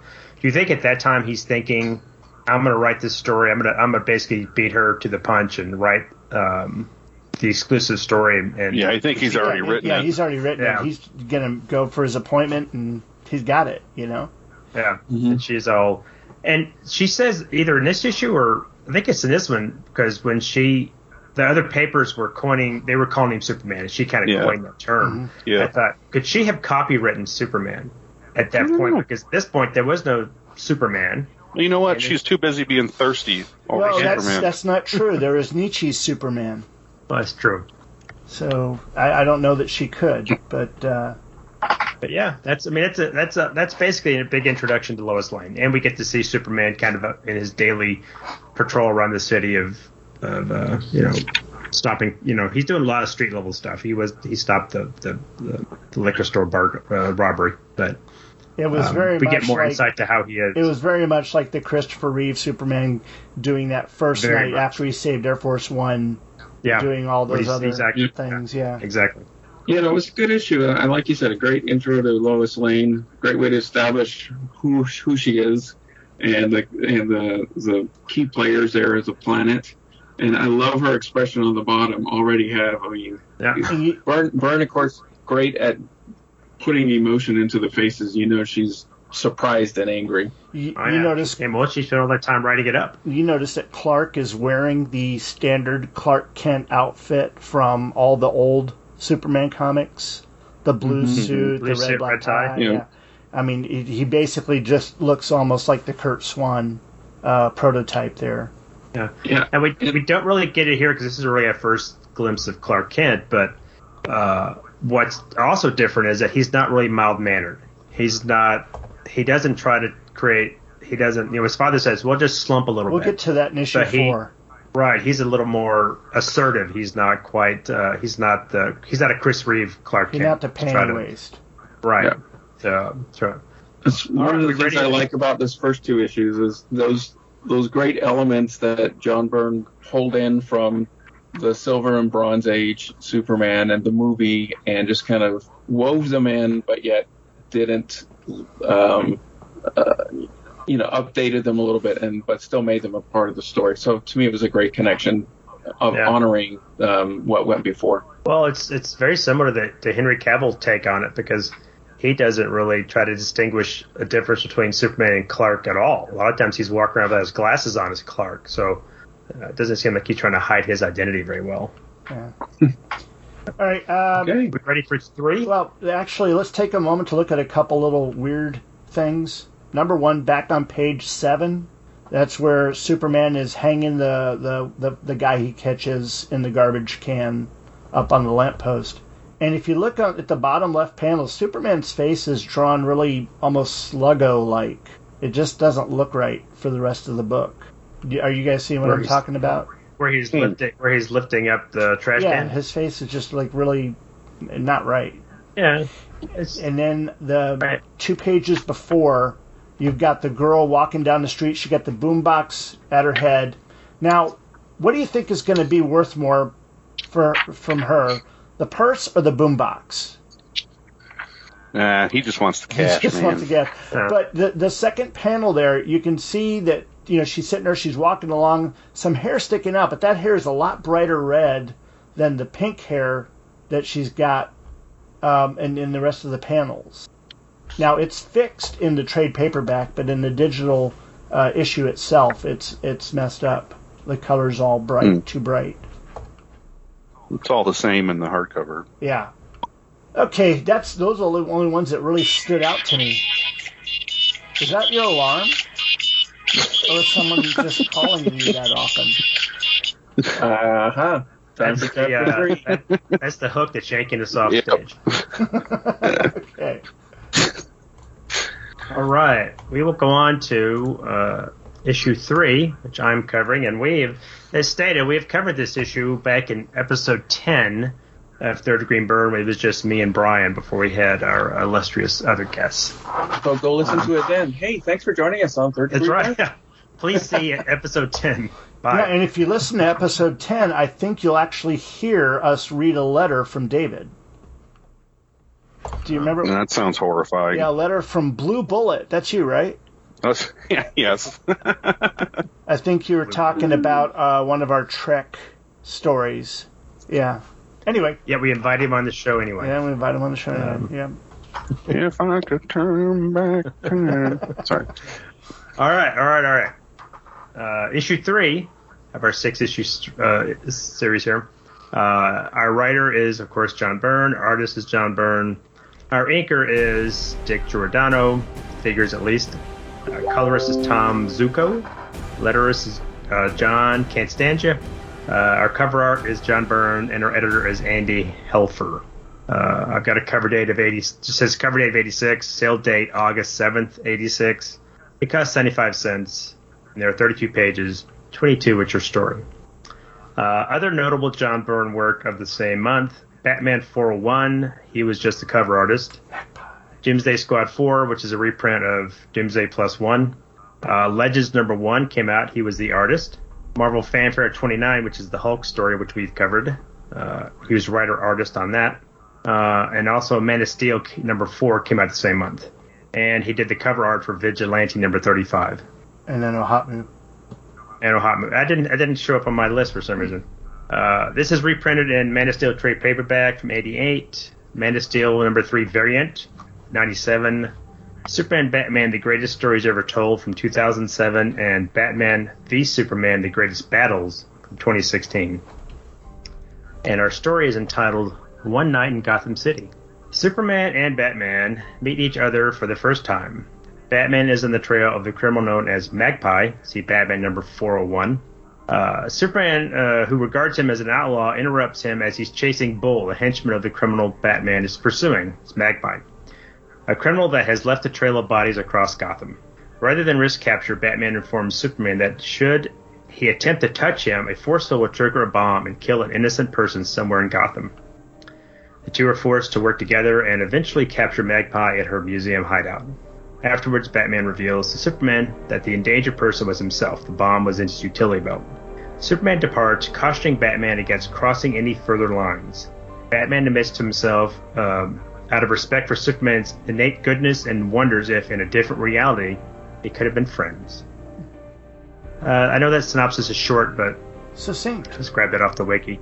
And it's succinct. This is a pretty simple story. I mean, And apparently this is a reimagining of their first meeting, which was in Superman number 76, or excuse me, 76, from I think 1952. And also World's Finest. I don't have that written down, but there was a World's Finest in 58 that kind of told their first telling, or their first meeting. I know the first one has them on a pleasure boat, and they're constantly having to switch back and forth to protect each other's identities. It's kind of goofy. But, no. Well, so I think maybe I had mentioned off air that this was my least favorite out of the three, and the main reason for it was, one, we know that Kal-El is very intelligent, and depending on the writer, right, he's more or less, somewhere on potentially like a genius level. So you're telling me that he did no research into what Batman's doing and who he's putting away and the criminals that he's dealing with and, the good that he's bringing to Gotham. He just straight up, just opened up, Gotham PD's Most Wanted and went, oh, I'm going to go get this guy. Well, this looks like, again, this is early on in both their careers. And the thing that we're supposed to understand is that Superman was the first. So Batman had to have started after Superman. Superman's only been operating for several months at this point. He says, I think it's 9 months, I think, since. And, And so... But I just can't see Superman going there and saying, I'm just going to haul you off to jail. I'm not even going to talk to you. That's the part I didn't get. Plus, I hated the whole shield radiation thing, the microwaves around him. Mm-hmm. Oh, that falls into Batman always being prepared for everything. No, I know, but that part is just hokey, And Superman should have seen right through that. Like, okay, this guy doesn't kill, so why would he suddenly be doing this now? The highlight for me was we got to see my favorite kind of Batman, which is he's got his little, what does he call it here? Is it Bat Lab? Yeah, his little crime lab. I have a portable crime lab here in the trunk of my automobile. It's not even a Batmobile yet. It's just an automobile. One of the most advanced such labs in the state. Yeah, it's just a speaking saying a tape recorder. But I like the detective side of Batman. And I've been saying for years in the modern Batman comics, there's not enough of that. They forget that. I agree. I think they forget that he's the world's greatest detective. Yep. Right, and it involves a lot of science. He does things like this, right, where he's got this teeny tiny little piece of fiber, and he analyzes it, and then he uses his detective skills to deduce that, okay, she can only be in this one place based on that. That's Batman to me. Well, maybe we covered this. We did our cover, Brian. But it opens with Batman chasing Bull. He's like a thug, and he's trying to find out where Magpie is because this guy works for her, and he's more afraid of Magpie than he is Batman. But there's dialogue in here that Batman's saying, basically, I'm going to cripple you. You're not going to like walking around in crutches for a while. So that seems not just, and maybe this is because this is an early Batman, but he seems to be, it's one thing to punch people and knock them out so the cops can get him. But he's basically saying, I'm going to cripple you if you don't give me the information that I need. And that seems a little bit of crossing the line there. But we don't know if that was, I kind of debated that too when I read that portion. Like, to me, he was just, and he even mentions that, he does that because Bull, is athletic. Right. And he knows that if he threatens him with that, he'll be having to hobble around on crutches, and that might be more scary to him. Right, and if it's all a threat, if it's just a smokescreen to frighten these crooks, and that's one thing. But I couldn't tell if he would follow through on this, and maybe that's it's part of the spiel, I think. Right. It's the whole idea of I'm gonna break your legs. Well, it's not. We're not talking like the Republic serials or the Adam West versions, but Michael Keaton, Christian Bale, even the one trailer they put out for Robert Pattinson's Batman, they're all brutal. I mean, Michael Keaton outright kills the villains. Christian Bale was the one that was beating them to a pulp. And Robert Pattinson's in the one thug you see him, he hits him like 10 times just to make an example of him in front of the other guys to scare everyone. This is early in his career, so he's going to have to break a few legs. Well, any superhero, even Superman, is knocking people out, and that's that causes head trauma, it causes concussions. There's some serious repercussions for that. You could totally do this page in Bale's voice, by the way. Yeah, and I'll do a lot worse than that, Bull. I'll hurt you, and you'll stay hurt. I don't never understood why Batman didn't just develop. A stun gun. Instead of beating him up, just stun him, and that way you can tie him up or stun him until the cops show up. Why knock him into consciousness? That's what makes Nightwing smarter and better. Oh, does he have a stun gun? Well, no, his sticks are stun sticks. Yep. Oh, okay. Yep. Well, then that makes him a better person than Batman. But they. And I also I think it's a little hypocritical of Superman because he says, I don't like vigilantes, even though I've been called one myself. Right. Well, you are a vigilante. You are a vigilante. Until the next issue. Until the next issue. Maybe your methods aren't quite as severe, but you're doing the same thing. You're working outside the law. You're not reading people their rights. There's no Miranda when Superman catches you. Not everybody believes in you. It's like, go. I'm going to go get my hat. First round's on me. Well, I have to ask this because I wasn't reading pre-Crisis. They said that the Superman-Batman relationship was starting to get a little strained I guess, before they decided to reboot everything. It ended in the last issue of World's Finest. A scene much similar to what happened in that Action Comics annual that Byrne wrote happened in the World's Finest, where basically a vampire was about to feast on Superman, and Batman comes in and saves him. And he goes, look, you're the most powerful man in the universe or the galaxy or whatever, and the rest of us are just ants beneath you. You need to be more careful. I can't be your savior every frickin' time. Be more careful. And he walked away, and that was the last of it. That was the last of the relations between Superman and Batman before Dark Knight Returns came out, before Man of Steel, before all that. So that was basically the end of their friendship, when only just several issues before they proclaimed, unspoken love for each other, which went, in that other direction. Maybe their love burned too hot. Yes. Right. Well, that has persisted. I think that the kind of antagonistic relationship has lasted. I think even to I'm not reading comics now, but that has lasted. There's a Batman Superman series out there that's been running since 2000, and this is where they made the animated movies. Well, that ended. And then had another. Yeah. There was that series. There was the Trinity, right, which was the Superman, Batman, Wonder Woman Trinity comic, and then they've had another Batman, Superman comic that's currently running. But they're begrudging friends for the most part. Well, it all falls down to that they don't quite. Superman doesn't like Batman's, I guess. They're not super friends. They're not best buds. They're just. They are not super. They just see the necessity in working together. Yeah, Batman wants to know if he can bleed. Do you bleed? Yeah, they're just their goals are the same, but the way that they get there is different. Right. And. They really are the opposite sides of the coin, right? Superman is all about light and hope and, right, justice, apple pie, whereas Batman, right, operates in at nighttime, doesn't have a lot of hope. Definitely one of them's half full, one of them's half empty.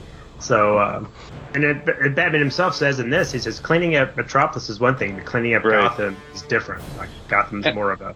and that part I did like in this issue, that the brutality of the crime in Gotham is completely different. Magpie blows that guy's head off, and the other guy says, "Oh no, not a happy birthday!" Like this is not the first time this has happened. Well, that's a gag from an old Warner Brothers cartoon, Hummer Time, and no, not that kind of Hummer. But that's the thing is that when Tim and I discussed this before. I said Superman was indirectly responsible for Bull's death, in the fact that he basically stopped Batman from catching up to him, and that basically led to Magpie killing him. And Tim just kind of played. Tim didn't feel like it was necessarily Superman's fault that it happened. But I don't know. What do y'all think? John? Yeah, you've been quiet. Well, I've been catching up with you. Well, I don't know that I don't know that you could blame it on Superman, but I mean, how would anyone know that she was going to kill him? Yeah. Well, there's no. You have no proof that he would have caught. He would have caught up to Bull. He's Batman. Yeah, he would have caught him. Well, Batman. Yeah. Well, yeah, but he was taken out with a face full of garbage. Come on, he's Batman. That's like the old sand in your eyes thing, Yeah.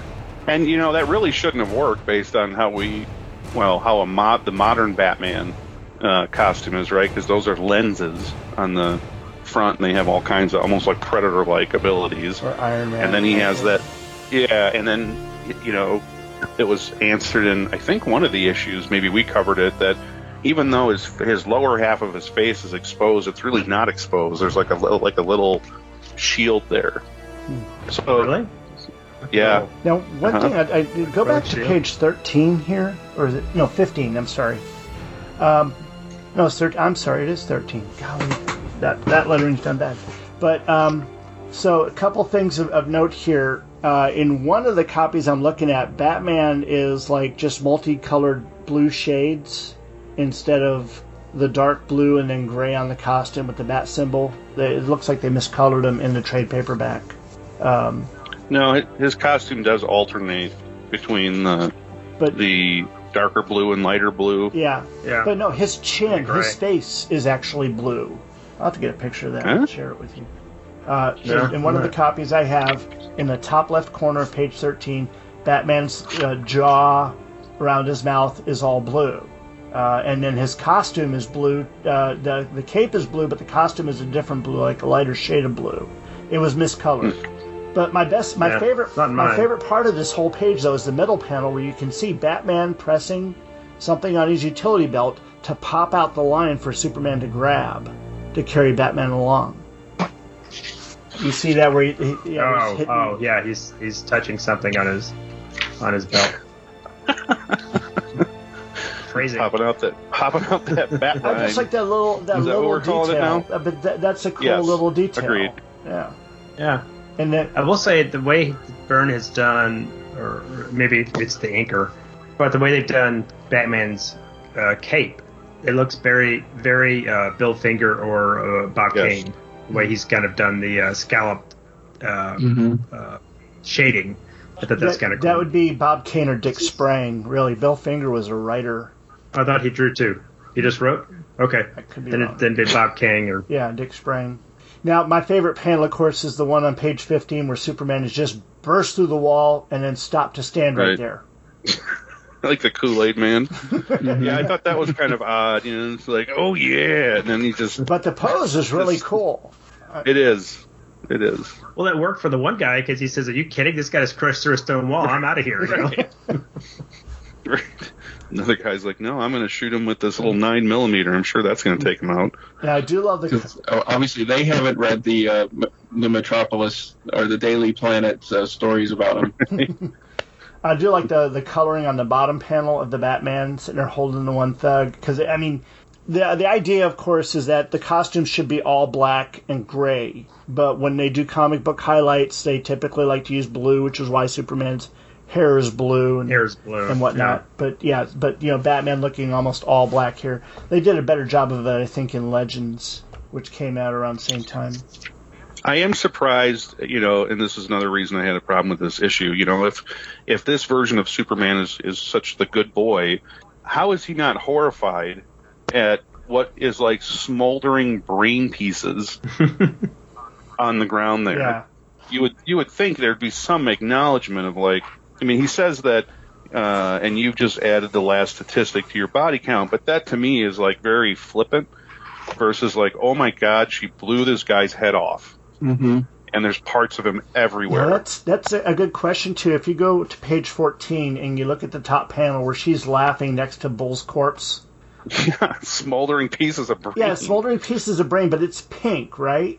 like pink colored. Not on his legs though. But yeah, on his legs, it looks like red patches. Red. In the trade, it's orangey green. They changed the color, I guess, to match code because the red wouldn't pass Comic Code Authority. It's red in the hardcover. It's definitely blood. So yeah, that was another issue I had with this. Yeah. Go ahead. Sorry. I was just saying, what do you guys think of Magpie as a villain? Yeah. Stupid. Yeah, I don't really. I think Stupid. I'm sure I'd probably get it for. Byrne had plans for the Joker because he was going to use him in issue 9, and basically he was kind of upset already at this point because as he was sitting there going through, his editors were letting other writers use Superman villains willy-nilly, and he would sit there and ask, well, can we use this villain? And they'd say, no, the editor's got plans for them. And so he just decided he was going to be able to use Joker. So he decided to go ahead and create a brand new one for this book here, just to accentuate the idea of what Batman's world is like. That she's Joker light. All the villains, even the everyday ones, are all still psychotic, crazy, weird costume that nobody would wear in public, except maybe at a con. Oh, the design is terrible. The fact that it's, the wig is ridiculous. Glasses are awful. The whole it's just all her bad. motivation that she was bullied and that's why she wanted all these little pretty things, and things, and I do like Superman sucking in all the acid gas. Yes. But then we get a typical Byrne whole page explaining what I did with it, how why I flew it up here, how it changed, now it's safe. It's like, no, you just flew it into space. We don't need to, he loves explaining and yet things. he couldn't explain how Magpie got away from Batman in the time Superman went and did that. Though, once again, I got to say, I really like that odd computerized effect that Byrne used for him blowing out the gas and having it crystallized in space. That's cool.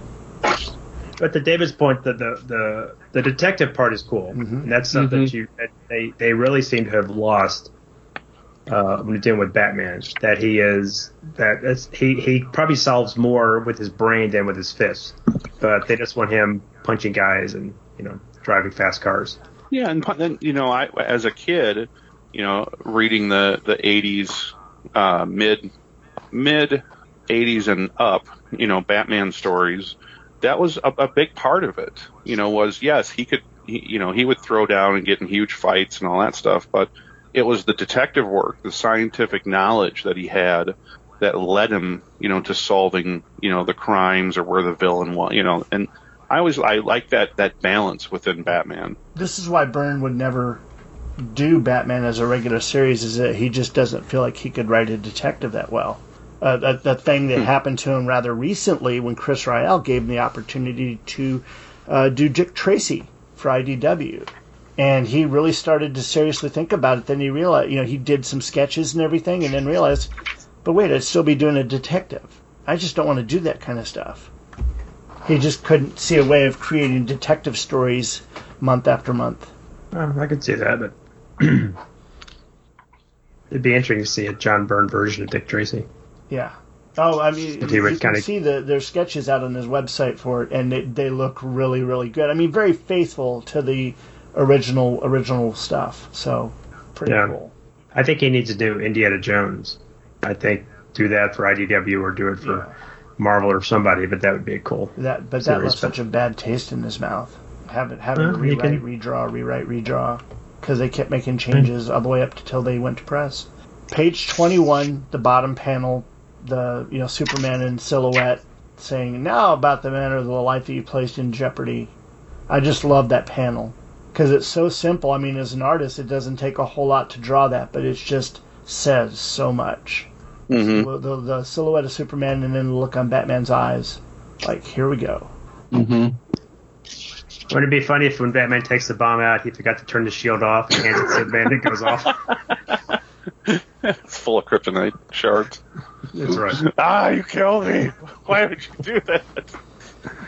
I trusted you. And of course, the last line being from Balance of Terror, a paraphrase of Balance of Terror. who knows? In a different reality, I might have called him friend. Well, that could be that. I think it's more of a nod to pre-crisis. Well, it is, but it is super friends. I mean, Byrne being the Star Trek fan he has, I mean, he has OCD on Star Trek. There's no doubt in my mind that this was not just a callback, a nod to the other realities, but to Star Trek as well. Yeah, I have been and always will be your friend. Unless our continuity gets rebooted, and then I will not be your friend, at least for a little while. And then I'll be your friend again until they reboot the next continuity. Yeah. When he meets up with, and I think it's in Superman proper, when he meets up with Batman again, at this point he's got Robin. And I think in that story, Superman is kind of a little dismissive of why you've taken this young kid to run around the rooftops with you. So I think he's still not. Why not? Yeah, I mean. Everyone wants to run on the rooftops with a young boy. That's perfectly normal. Why are you questioning it? What's with those pixie boots? Yeah, and those little shorts. Okay. And I'm glad that even though they didn't restore the friendship, which I'll miss because I kind of like that partnership, they at least parted on a ground of mutual respect or at least mutual acceptance. So. Yeah, I think they can respect each other and not necessarily like each other. That's how my wife and I are. Or be old chums. Well, I mean, the thing is, someone had made a comment about the Dark Knight Returns, and that there was a moment in there in the first one where, Batman's checking his messages, and there's a message from Clark. I'm going to be out of town for a while, way out of town. And someone was asking, why would they do that? I mean, they're not friends. Why would he do that? And I'd say it's kind of like, hey, I'm going to be out for a while, mind the store. And that with the kind of relationship that they establish here, that they would still, that's something that would carry along. Even, they're not friends, but they do recognize each other as a valuable asset and can be helpful. Isn't there a story where they switch cities, or was that Supergirl and Batgirl? I was just thinking it was a Lego Batman episode. Remember? And then the Joker tricks Superman. Yeah, it's pretty funny. Basically, everything goes wrong. Right. So, wow. So that wraps up the first 3 issues. Excellent. Yeah, I think it's off to a good start. I know Dave, you said this was probably your least favorite. It's probably my least favorite of the 3. But it's not a bad issue. I just think it's just I'm not crazy about the way they do. And Superman is drawn written a little more naive in this. Yeah, I think it's a combination of you got Magpie, who's already a weak villain. Oh yes.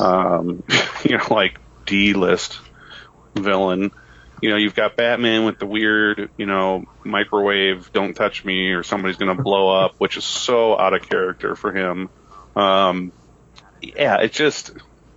And of course, I already ranted about so Clark didn't do any kind of research into Batman. He just, I guess if you listen to or you watch the DC movies, they're just right across the river. So I guess he just flew across the river and was going to go pick him up. Well, I don't know. In this reality, how close are they to each other? Are they twin cities like St. Paul and Minneapolis? I think they're supposed to be a good. I mean, the thing is, you can't look at Gotham as New York. You'd have to look at it as more like, Jersey. I think Gotham has always been to be like Chicago, and Metropolis was New York, and they're that kind of distance from each other. Yeah, that would make sense, but still both would be East Coast because they have the Atlantic right there. They've always had that. But they should rewrite this issue, and number 3 is when Lois yeets herself off the pier, and he's in Gotham, and she just dies. Oh, sorry. That was dark. That was. I channeled really, Frank Miller. That was really dark. I channeled Frank Miller for a minute. There you go. Yeah. Maybe you should be driving off piers. Yeah. And out of other details that I really liked in this, and I pointed it out before, but I just love the fact that they give Bull the cauliflower ear like an MMA fighter or a grappler or a wrestler would have. He's been beat on so much. Yeah, he's a street tough. He's been. All right. Well, does anybody have any last thoughts or any concerns or anything else to say about what we've covered today? All 3 issues. I mean, no, I think You know, without Kirk, we didn't have any real, like, Not that we'd have any fighting or arguing with Kirk, but... no, I'm looking forward to revisiting 4, 5, and 6. So am I. You know, like I said, I've had the volume 1. In fact, I'm so far behind. I've got volume 2 and 3, and I think there's one more. And then that'll complete Byrne's run on Superman. I'll have it all in the nice hardcover collection. It's been a long time since I've read these issues. So, you know, going back to them, and I think we've talked about it before, you know, you've got different perspective on things, you know, when you've read it, you know, as a young person and kind of, you know, like in your 20s or now in your 40s or 50s, you know, you just come to the table with a different set, you know, of eyes. Well, one thing I'd like to say to anybody that's reading this now is that if you haven't noticed this, go back, go through every page of this issue, and look at all of Batman's shadows. And you'll notice that Byrne is doing some, you know, tricky things with Batman's shadow all throughout the book, and I found that really, really interesting. Tim and I pointed out a couple back then, but when we did it originally, but it's pretty cool what he does here and there. Oh yeah, I'm seeing those now. Well, I think it's also, Dave, your point about reading him then and now is when this came out, the only iteration of Superman we really had, I mean, if you don't count the TV show and the early serials, were the 4. Well, actually, Superman 4 hadn't come out yet. It comes out next year. So you've had 3 Superman movies with Reeves. Now you've got how many iterations? We've got those movies, we've got the Man of Steel movies, we've got TV shows, several TV shows. So it's interesting to see now that you've got more takes on it to read this. I still think it kind of set, and it did. I think it set the standard for Superman for to about 2003 when they did Infinite Crisis or Final Crisis, or when they kind of redid Byrne's. It was like 2006. 6, okay. Yeah, it's pretty straight. So he was in there for a good. And they brought that back too. They brought back this Superman back. So you know isn't he still part of who he is now, or did Bendis? Yeah. No. So you basically had the same Superman up to Flashpoint, which then led into the New 52, which was the complete reboot and everybody starting over again.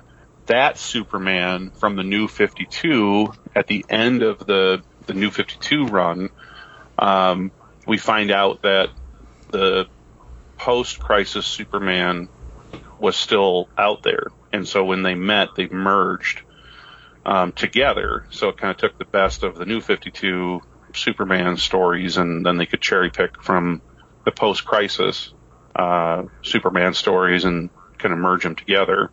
That's the Superman that you have now. So he's older and married. Is this the one he's got the kids? Kid. He's married and has yeah. Oh, I thought he had 2 sons. No, that was in the stupid TV show. Jordan. Yeah, I got Jordan. He's just got Jonathan Kent, and that's a whole deal. Or does it Batman have a kid? So they're like the super tweens or something? Super Sons. Super Sons? Super Sons, yeah, Damian Wayne. Wow. Well, I think a quick question before we wrap up. Has anybody seen the latest What If? Yes. Zombie one. Everybody's seen it? Yeah. Yep. Okay. Without spoiling anything, what'd you guys think of it? I think all the What Ifs have been really good. I think the first 2 What Ifs were okay and fun, enjoyable, but they didn't really feel like the great What Ifs that I read, in younger days. The 3rd and 4th one, I think they're missing the point of What If. Yeah, I know, but the 3rd and 4th What Ifs really just they grabbed my attention. They really were enjoyable, but I mean, I don't know if I just have to see a dark ending of it. Yeah. Well, I think the 3rd one, the Doctor Strange one, is probably the closest to our traditional What If. And the zombie one was not bad, but the tone kept flipping back and forth. Humor and horror. Yeah, back and forth. I'm like, well, let's stick with one. It's like an action movie, Just don't think about it too hard. Just watch it, enjoy it, and just let it fly out. Well, I like a good zombie thing as much as anyone else, but I'd kind of burned out on all the TV stuff, Walking Dead and whatnot. But this one was funny, especially what they did with Ant-Man. That just that's part of the tone shift with it. That's a little weird, but I'm not a fan of the whole Marvel zombie thing, but I thought the story was. I thought they did a good job with the content that they were working with, and the fact that it's cinematic universes. So it was well written in that. I thought. Yes, so I enjoyed it as part of the series. It's fine. I don't need to have the dark ending that you think it needs to be, Brian, but it just didn't feel right with all the happy-go-lucky feels. Well, you must have missed the very last scene, so but not to spoil anything. It doesn't end on a happy. It's just not. I'm not talking about the last two, but the first two, they both ended pretty decent notes, didn't they? I mean, maybe not Peggy Carter, because traditional What Ifs did have decent notes. I mean, look at What If the Fantastic Four had different powers. Mm-hmm. I mean, that ended up with them moving on, and so I mean, it's possible. Yeah. I mean, yeah, a lot of What Ifs would either have a dark ending or things ended up the way they were supposed to, just in a different way. The thing is, the dark ending ones were the most memorable, and I think that's why they stood out to me. Why those are what I'm kind of expecting here. So I'm not saying that what they've done with the first couple ones was wrong. I'm just saying that I feel more at home with the other ones. Well, just so you know, Marvel, of course, getting synergy. They just published What If Omnibus Volume 1. Cool. Last week or 2 weeks ago, and let me grab my copy right here. Ooh. Wasn't that the shorter run? Didn't the second volume run longer? Yes. So the first omnibus collects What If, the 1977 series, 1 through 15 and 17 through 22. You know what? I was going to look up, why didn't they include 16? Isn't that the Conan issue? Maybe they couldn't get the... Right. No, because they're publishing Conan books right now. Let me see what that is. You guys vamp. No, What If 16? Has anybody seen the Kenobi trailer? No. Yeah. It's Shang-Chi, but you'd think they'd be able to get that in there, but... I saw it on... that's what it is. What if Shang-Chi, Master of Kung Fu, fought on the side of Fu Manchu? Yep, that's why. They don't have Fu Manchu anymore. They don't have Fu Manchu. They have no Manchu. Now... So to what Brian's talking about, if you're interested... they have a nice collection that just came out, and it includes like the big ones. What if Jane Foster had found the hammer of Thor? What if Conan was in the present day? That's such a good one. What if Spidey joined the FF? Yeah.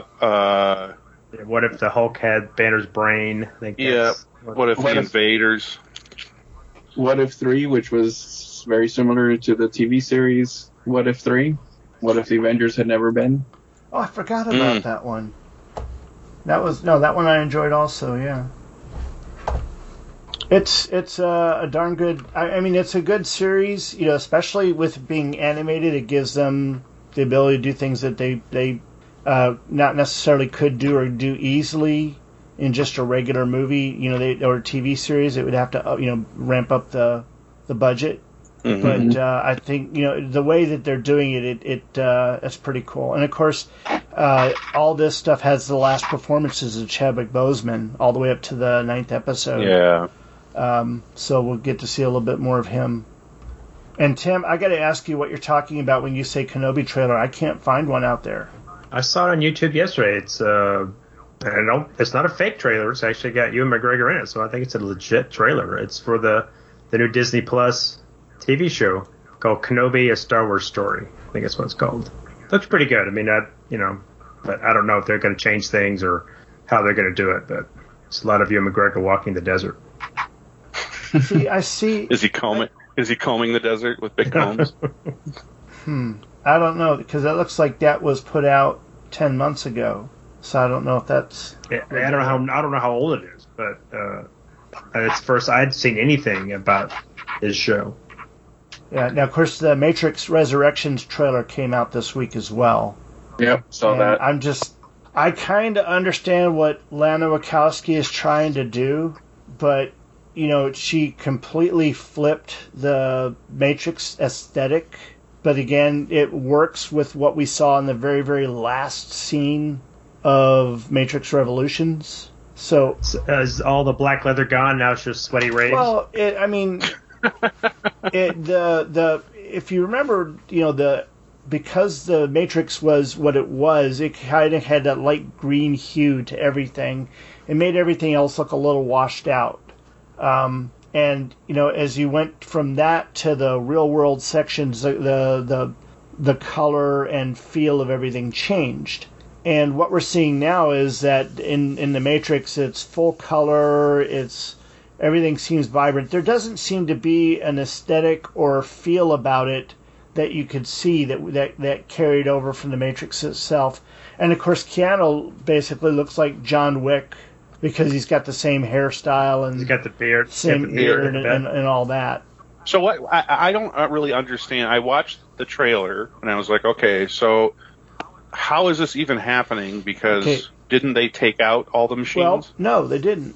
See, at the end of the Matrix Revolutions, the machines realized that they need to work with the humans to continue on, and specifically Neo in particular, to survive and to beat Agent Smith. And that's what they agreed to do. Neo's body died, but his essence is there in the Matrix. Oh, man, I'm going to go back and watch these movies again. And it was kind of a stalemate. It was kind of a ceasefire. Yeah, basically, they're going to continue. Anybody that realizes they're in the Matrix that wants to get out can get out. But anybody that wants to stay in can stay in. Or anybody that just wants to be blissfully unaware of what's going on, they can do that. So that's so that's the Keanu we find now. They've not really mind wiped him, but kind of reset him. He doesn't realize who or what he is, and he keeps taking those damn blue pills. You see him like taking the blue pills like they're Mike and Ike's, right? Yeah. Love Mike and Ike's. This is a love story. This is him and Trinity, their avatars coming together. And would you? She still look good. Carrie-Anne Moss. Yeah. I mean, she was in Daredevil and they shake others. They shake hands, and she goes, "Do I know you?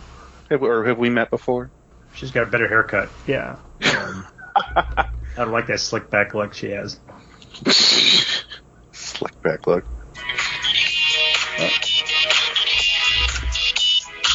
The band is playing us off stage, so. All right. Well, who wants to tell everybody where they can find us? Well, I'm in Las Vegas. You're in Texas. Actually, how they can write to us, how they can comment to us, how they can tell us what they think. Okay, I'll go ahead and do it. We'd like to know what you guys think. Number one, about our Man of Steel coverage here, what things you might like us to cover in the future. Also, do you like this group format that we're doing right now, where we're covering multiple books? Because there are other series that we might look at. Maybe we'll do Doomsday Plus One, or some other series. Maybe do an Alpha Flight retrospective, multiple, where we could sit there and cover different groups over a different period of time. Do you like it, or would you like us to go back to the single book format? That or any other thoughts, opinions that you might have, write to us either at our email account, that's gottagetburned@gmail.com, or you can leave us a note on our Facebook page there as we post each episode. Let us know what you think. Let us know what you like. Also, you could write to us, give us a 5-star review on Apple Podcasts, formerly iTunes. We'd really, really love to hear you. And if you put a good review there, that opens up exposure for other people to find us. It just helps other people to see us that are looking for a good podcast to listen to. Yeah. And we are slowly, and I've slacked off a little bit, but I'm slowly getting the old episodes, the links corrected so they'll pop up I've seen on iTunes. There. Yeah. And I need to get back to that. It's not hard work. It's just tedious. But. Do we want to read some email? Oh, yeah, one. We've got some. What was the last one we read? I know it was a Rick Sheffield one, but I don't remember which one.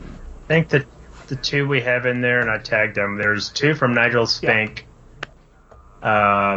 And I don't think we've read his Elsewhere, and he's got the newest one in there for Champions. Okay, so we did read his Days of Future Past one then, right? I believe we read that one. We haven't read his Elsewhere, which was from... Okay, I'll cover the Elsewhere one here. July. All right. Dear, we'll just do this one because it's kind of long and the next one gets kind of long, so we'll cover them on the next episode. Dear Tim, Brian, Kirk, and John. I guess David wasn't on that day. What the heck? Nice to hear you reviewing some of John Byrne's latest current work as you revisit Elsewhere. Actually, it was thanks to finding the Third Degree Byrne podcast I was made aware of Elsewhere's continuity. This right here makes me feel so good. I mean, from the moment that we saw that Byrne was doing this stuff, I think I was beating the drums, playing the horns, trying to get anybody that could to notice that he's doing this stuff.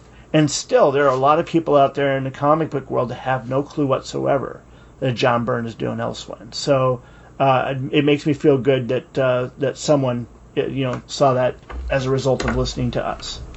Moving on, though, Nigel, or Rick Sheffield is his name, says, I had seen and read the first story Byrne had drawn where the X-Men traveled to the Savage Land yet again and encountered Sauron, AIM, and MODOK. What I didn't realize until I started listening to your podcast was that Byrne had continued to draw more and more episodes and was already up to about episode 14.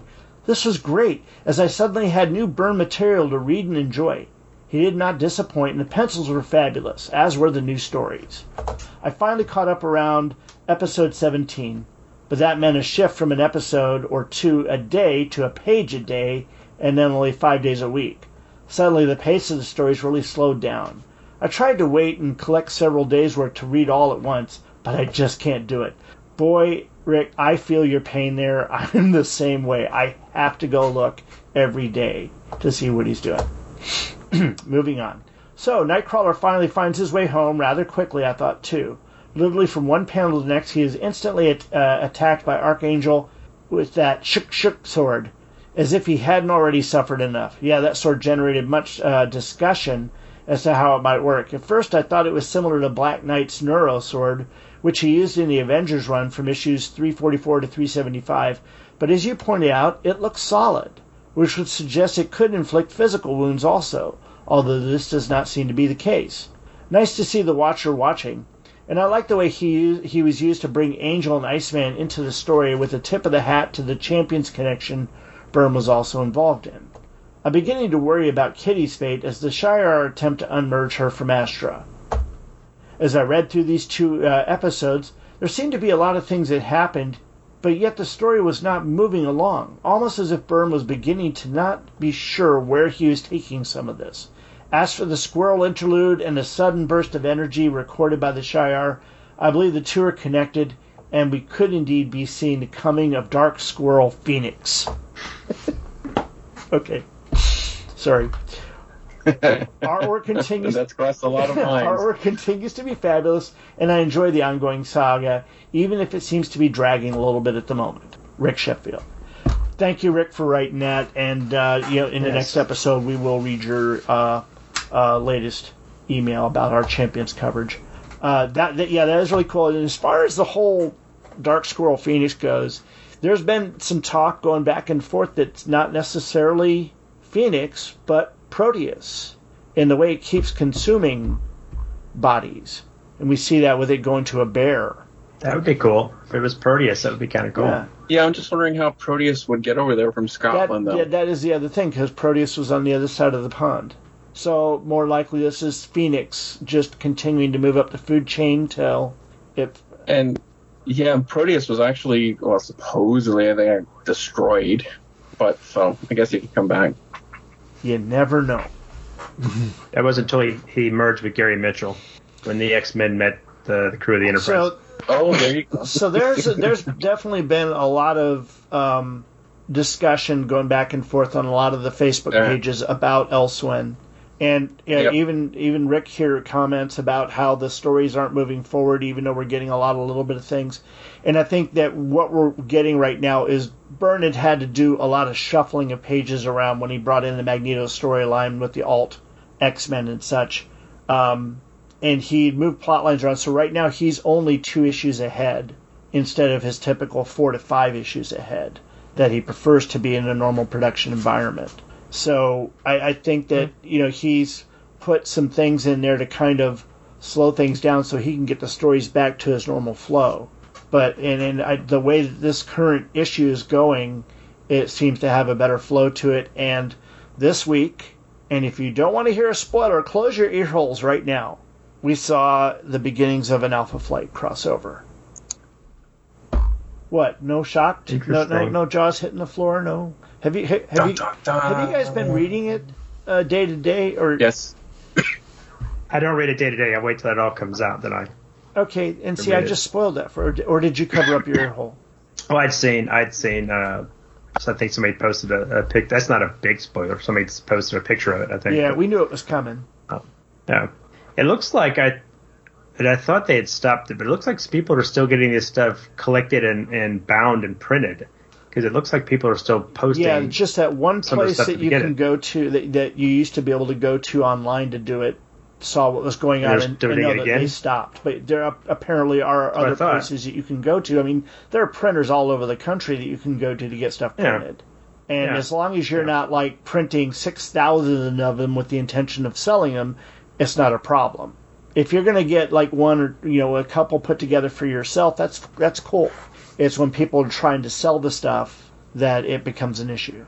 Yeah, that's the problem. And it's not necessarily Byrne that would come after you. Marvel can come after you for that. Disney. Yeah, Disney. You don't want those guys coming after you. They'll just land airplanes full of lawyers. Yeah. They'll just it'll be like a Blackhawk. They'll just come down and zip lines and just. It's illegal. You'll disappear. Illegal. Serve you with papers. Illegal smart bomb. Right. You'll disappear and you'll be riding through It's a Small World for eternity, over and over and over again. John, are you saying you're just going to open the door and start to fade away and say, I don't feel so good? I hear it's better to burn out. Hold me, Mr. Stark. All right, folks. Well, good stuff. Smooth transition. Good coverage. Yeah. Yeah, well, thank you for listening. We'll be back soon with the next couple issues, though we might do something in between. We're not sure. We'll let you know. So, for Third Degree Burn, try to get Kirk I'm on. Brian Hughes. Say goodnight, Tim. Good night, Tim. Say goodnight, David. Good night, Say David. Good night, John. Good night, John. But you could say your whole names if you guys want to. Let's have a moment of silence for Kirk. Yeah, unfortunately, Kirk had to work today. They pulled him in the office in the last minute. Oh, sorry. The weather's not going to report itself. Yep, that's true. Well, actually, it does every day. Anyway, thank you for listening. Y'all take care. Have a great week. Bye-bye.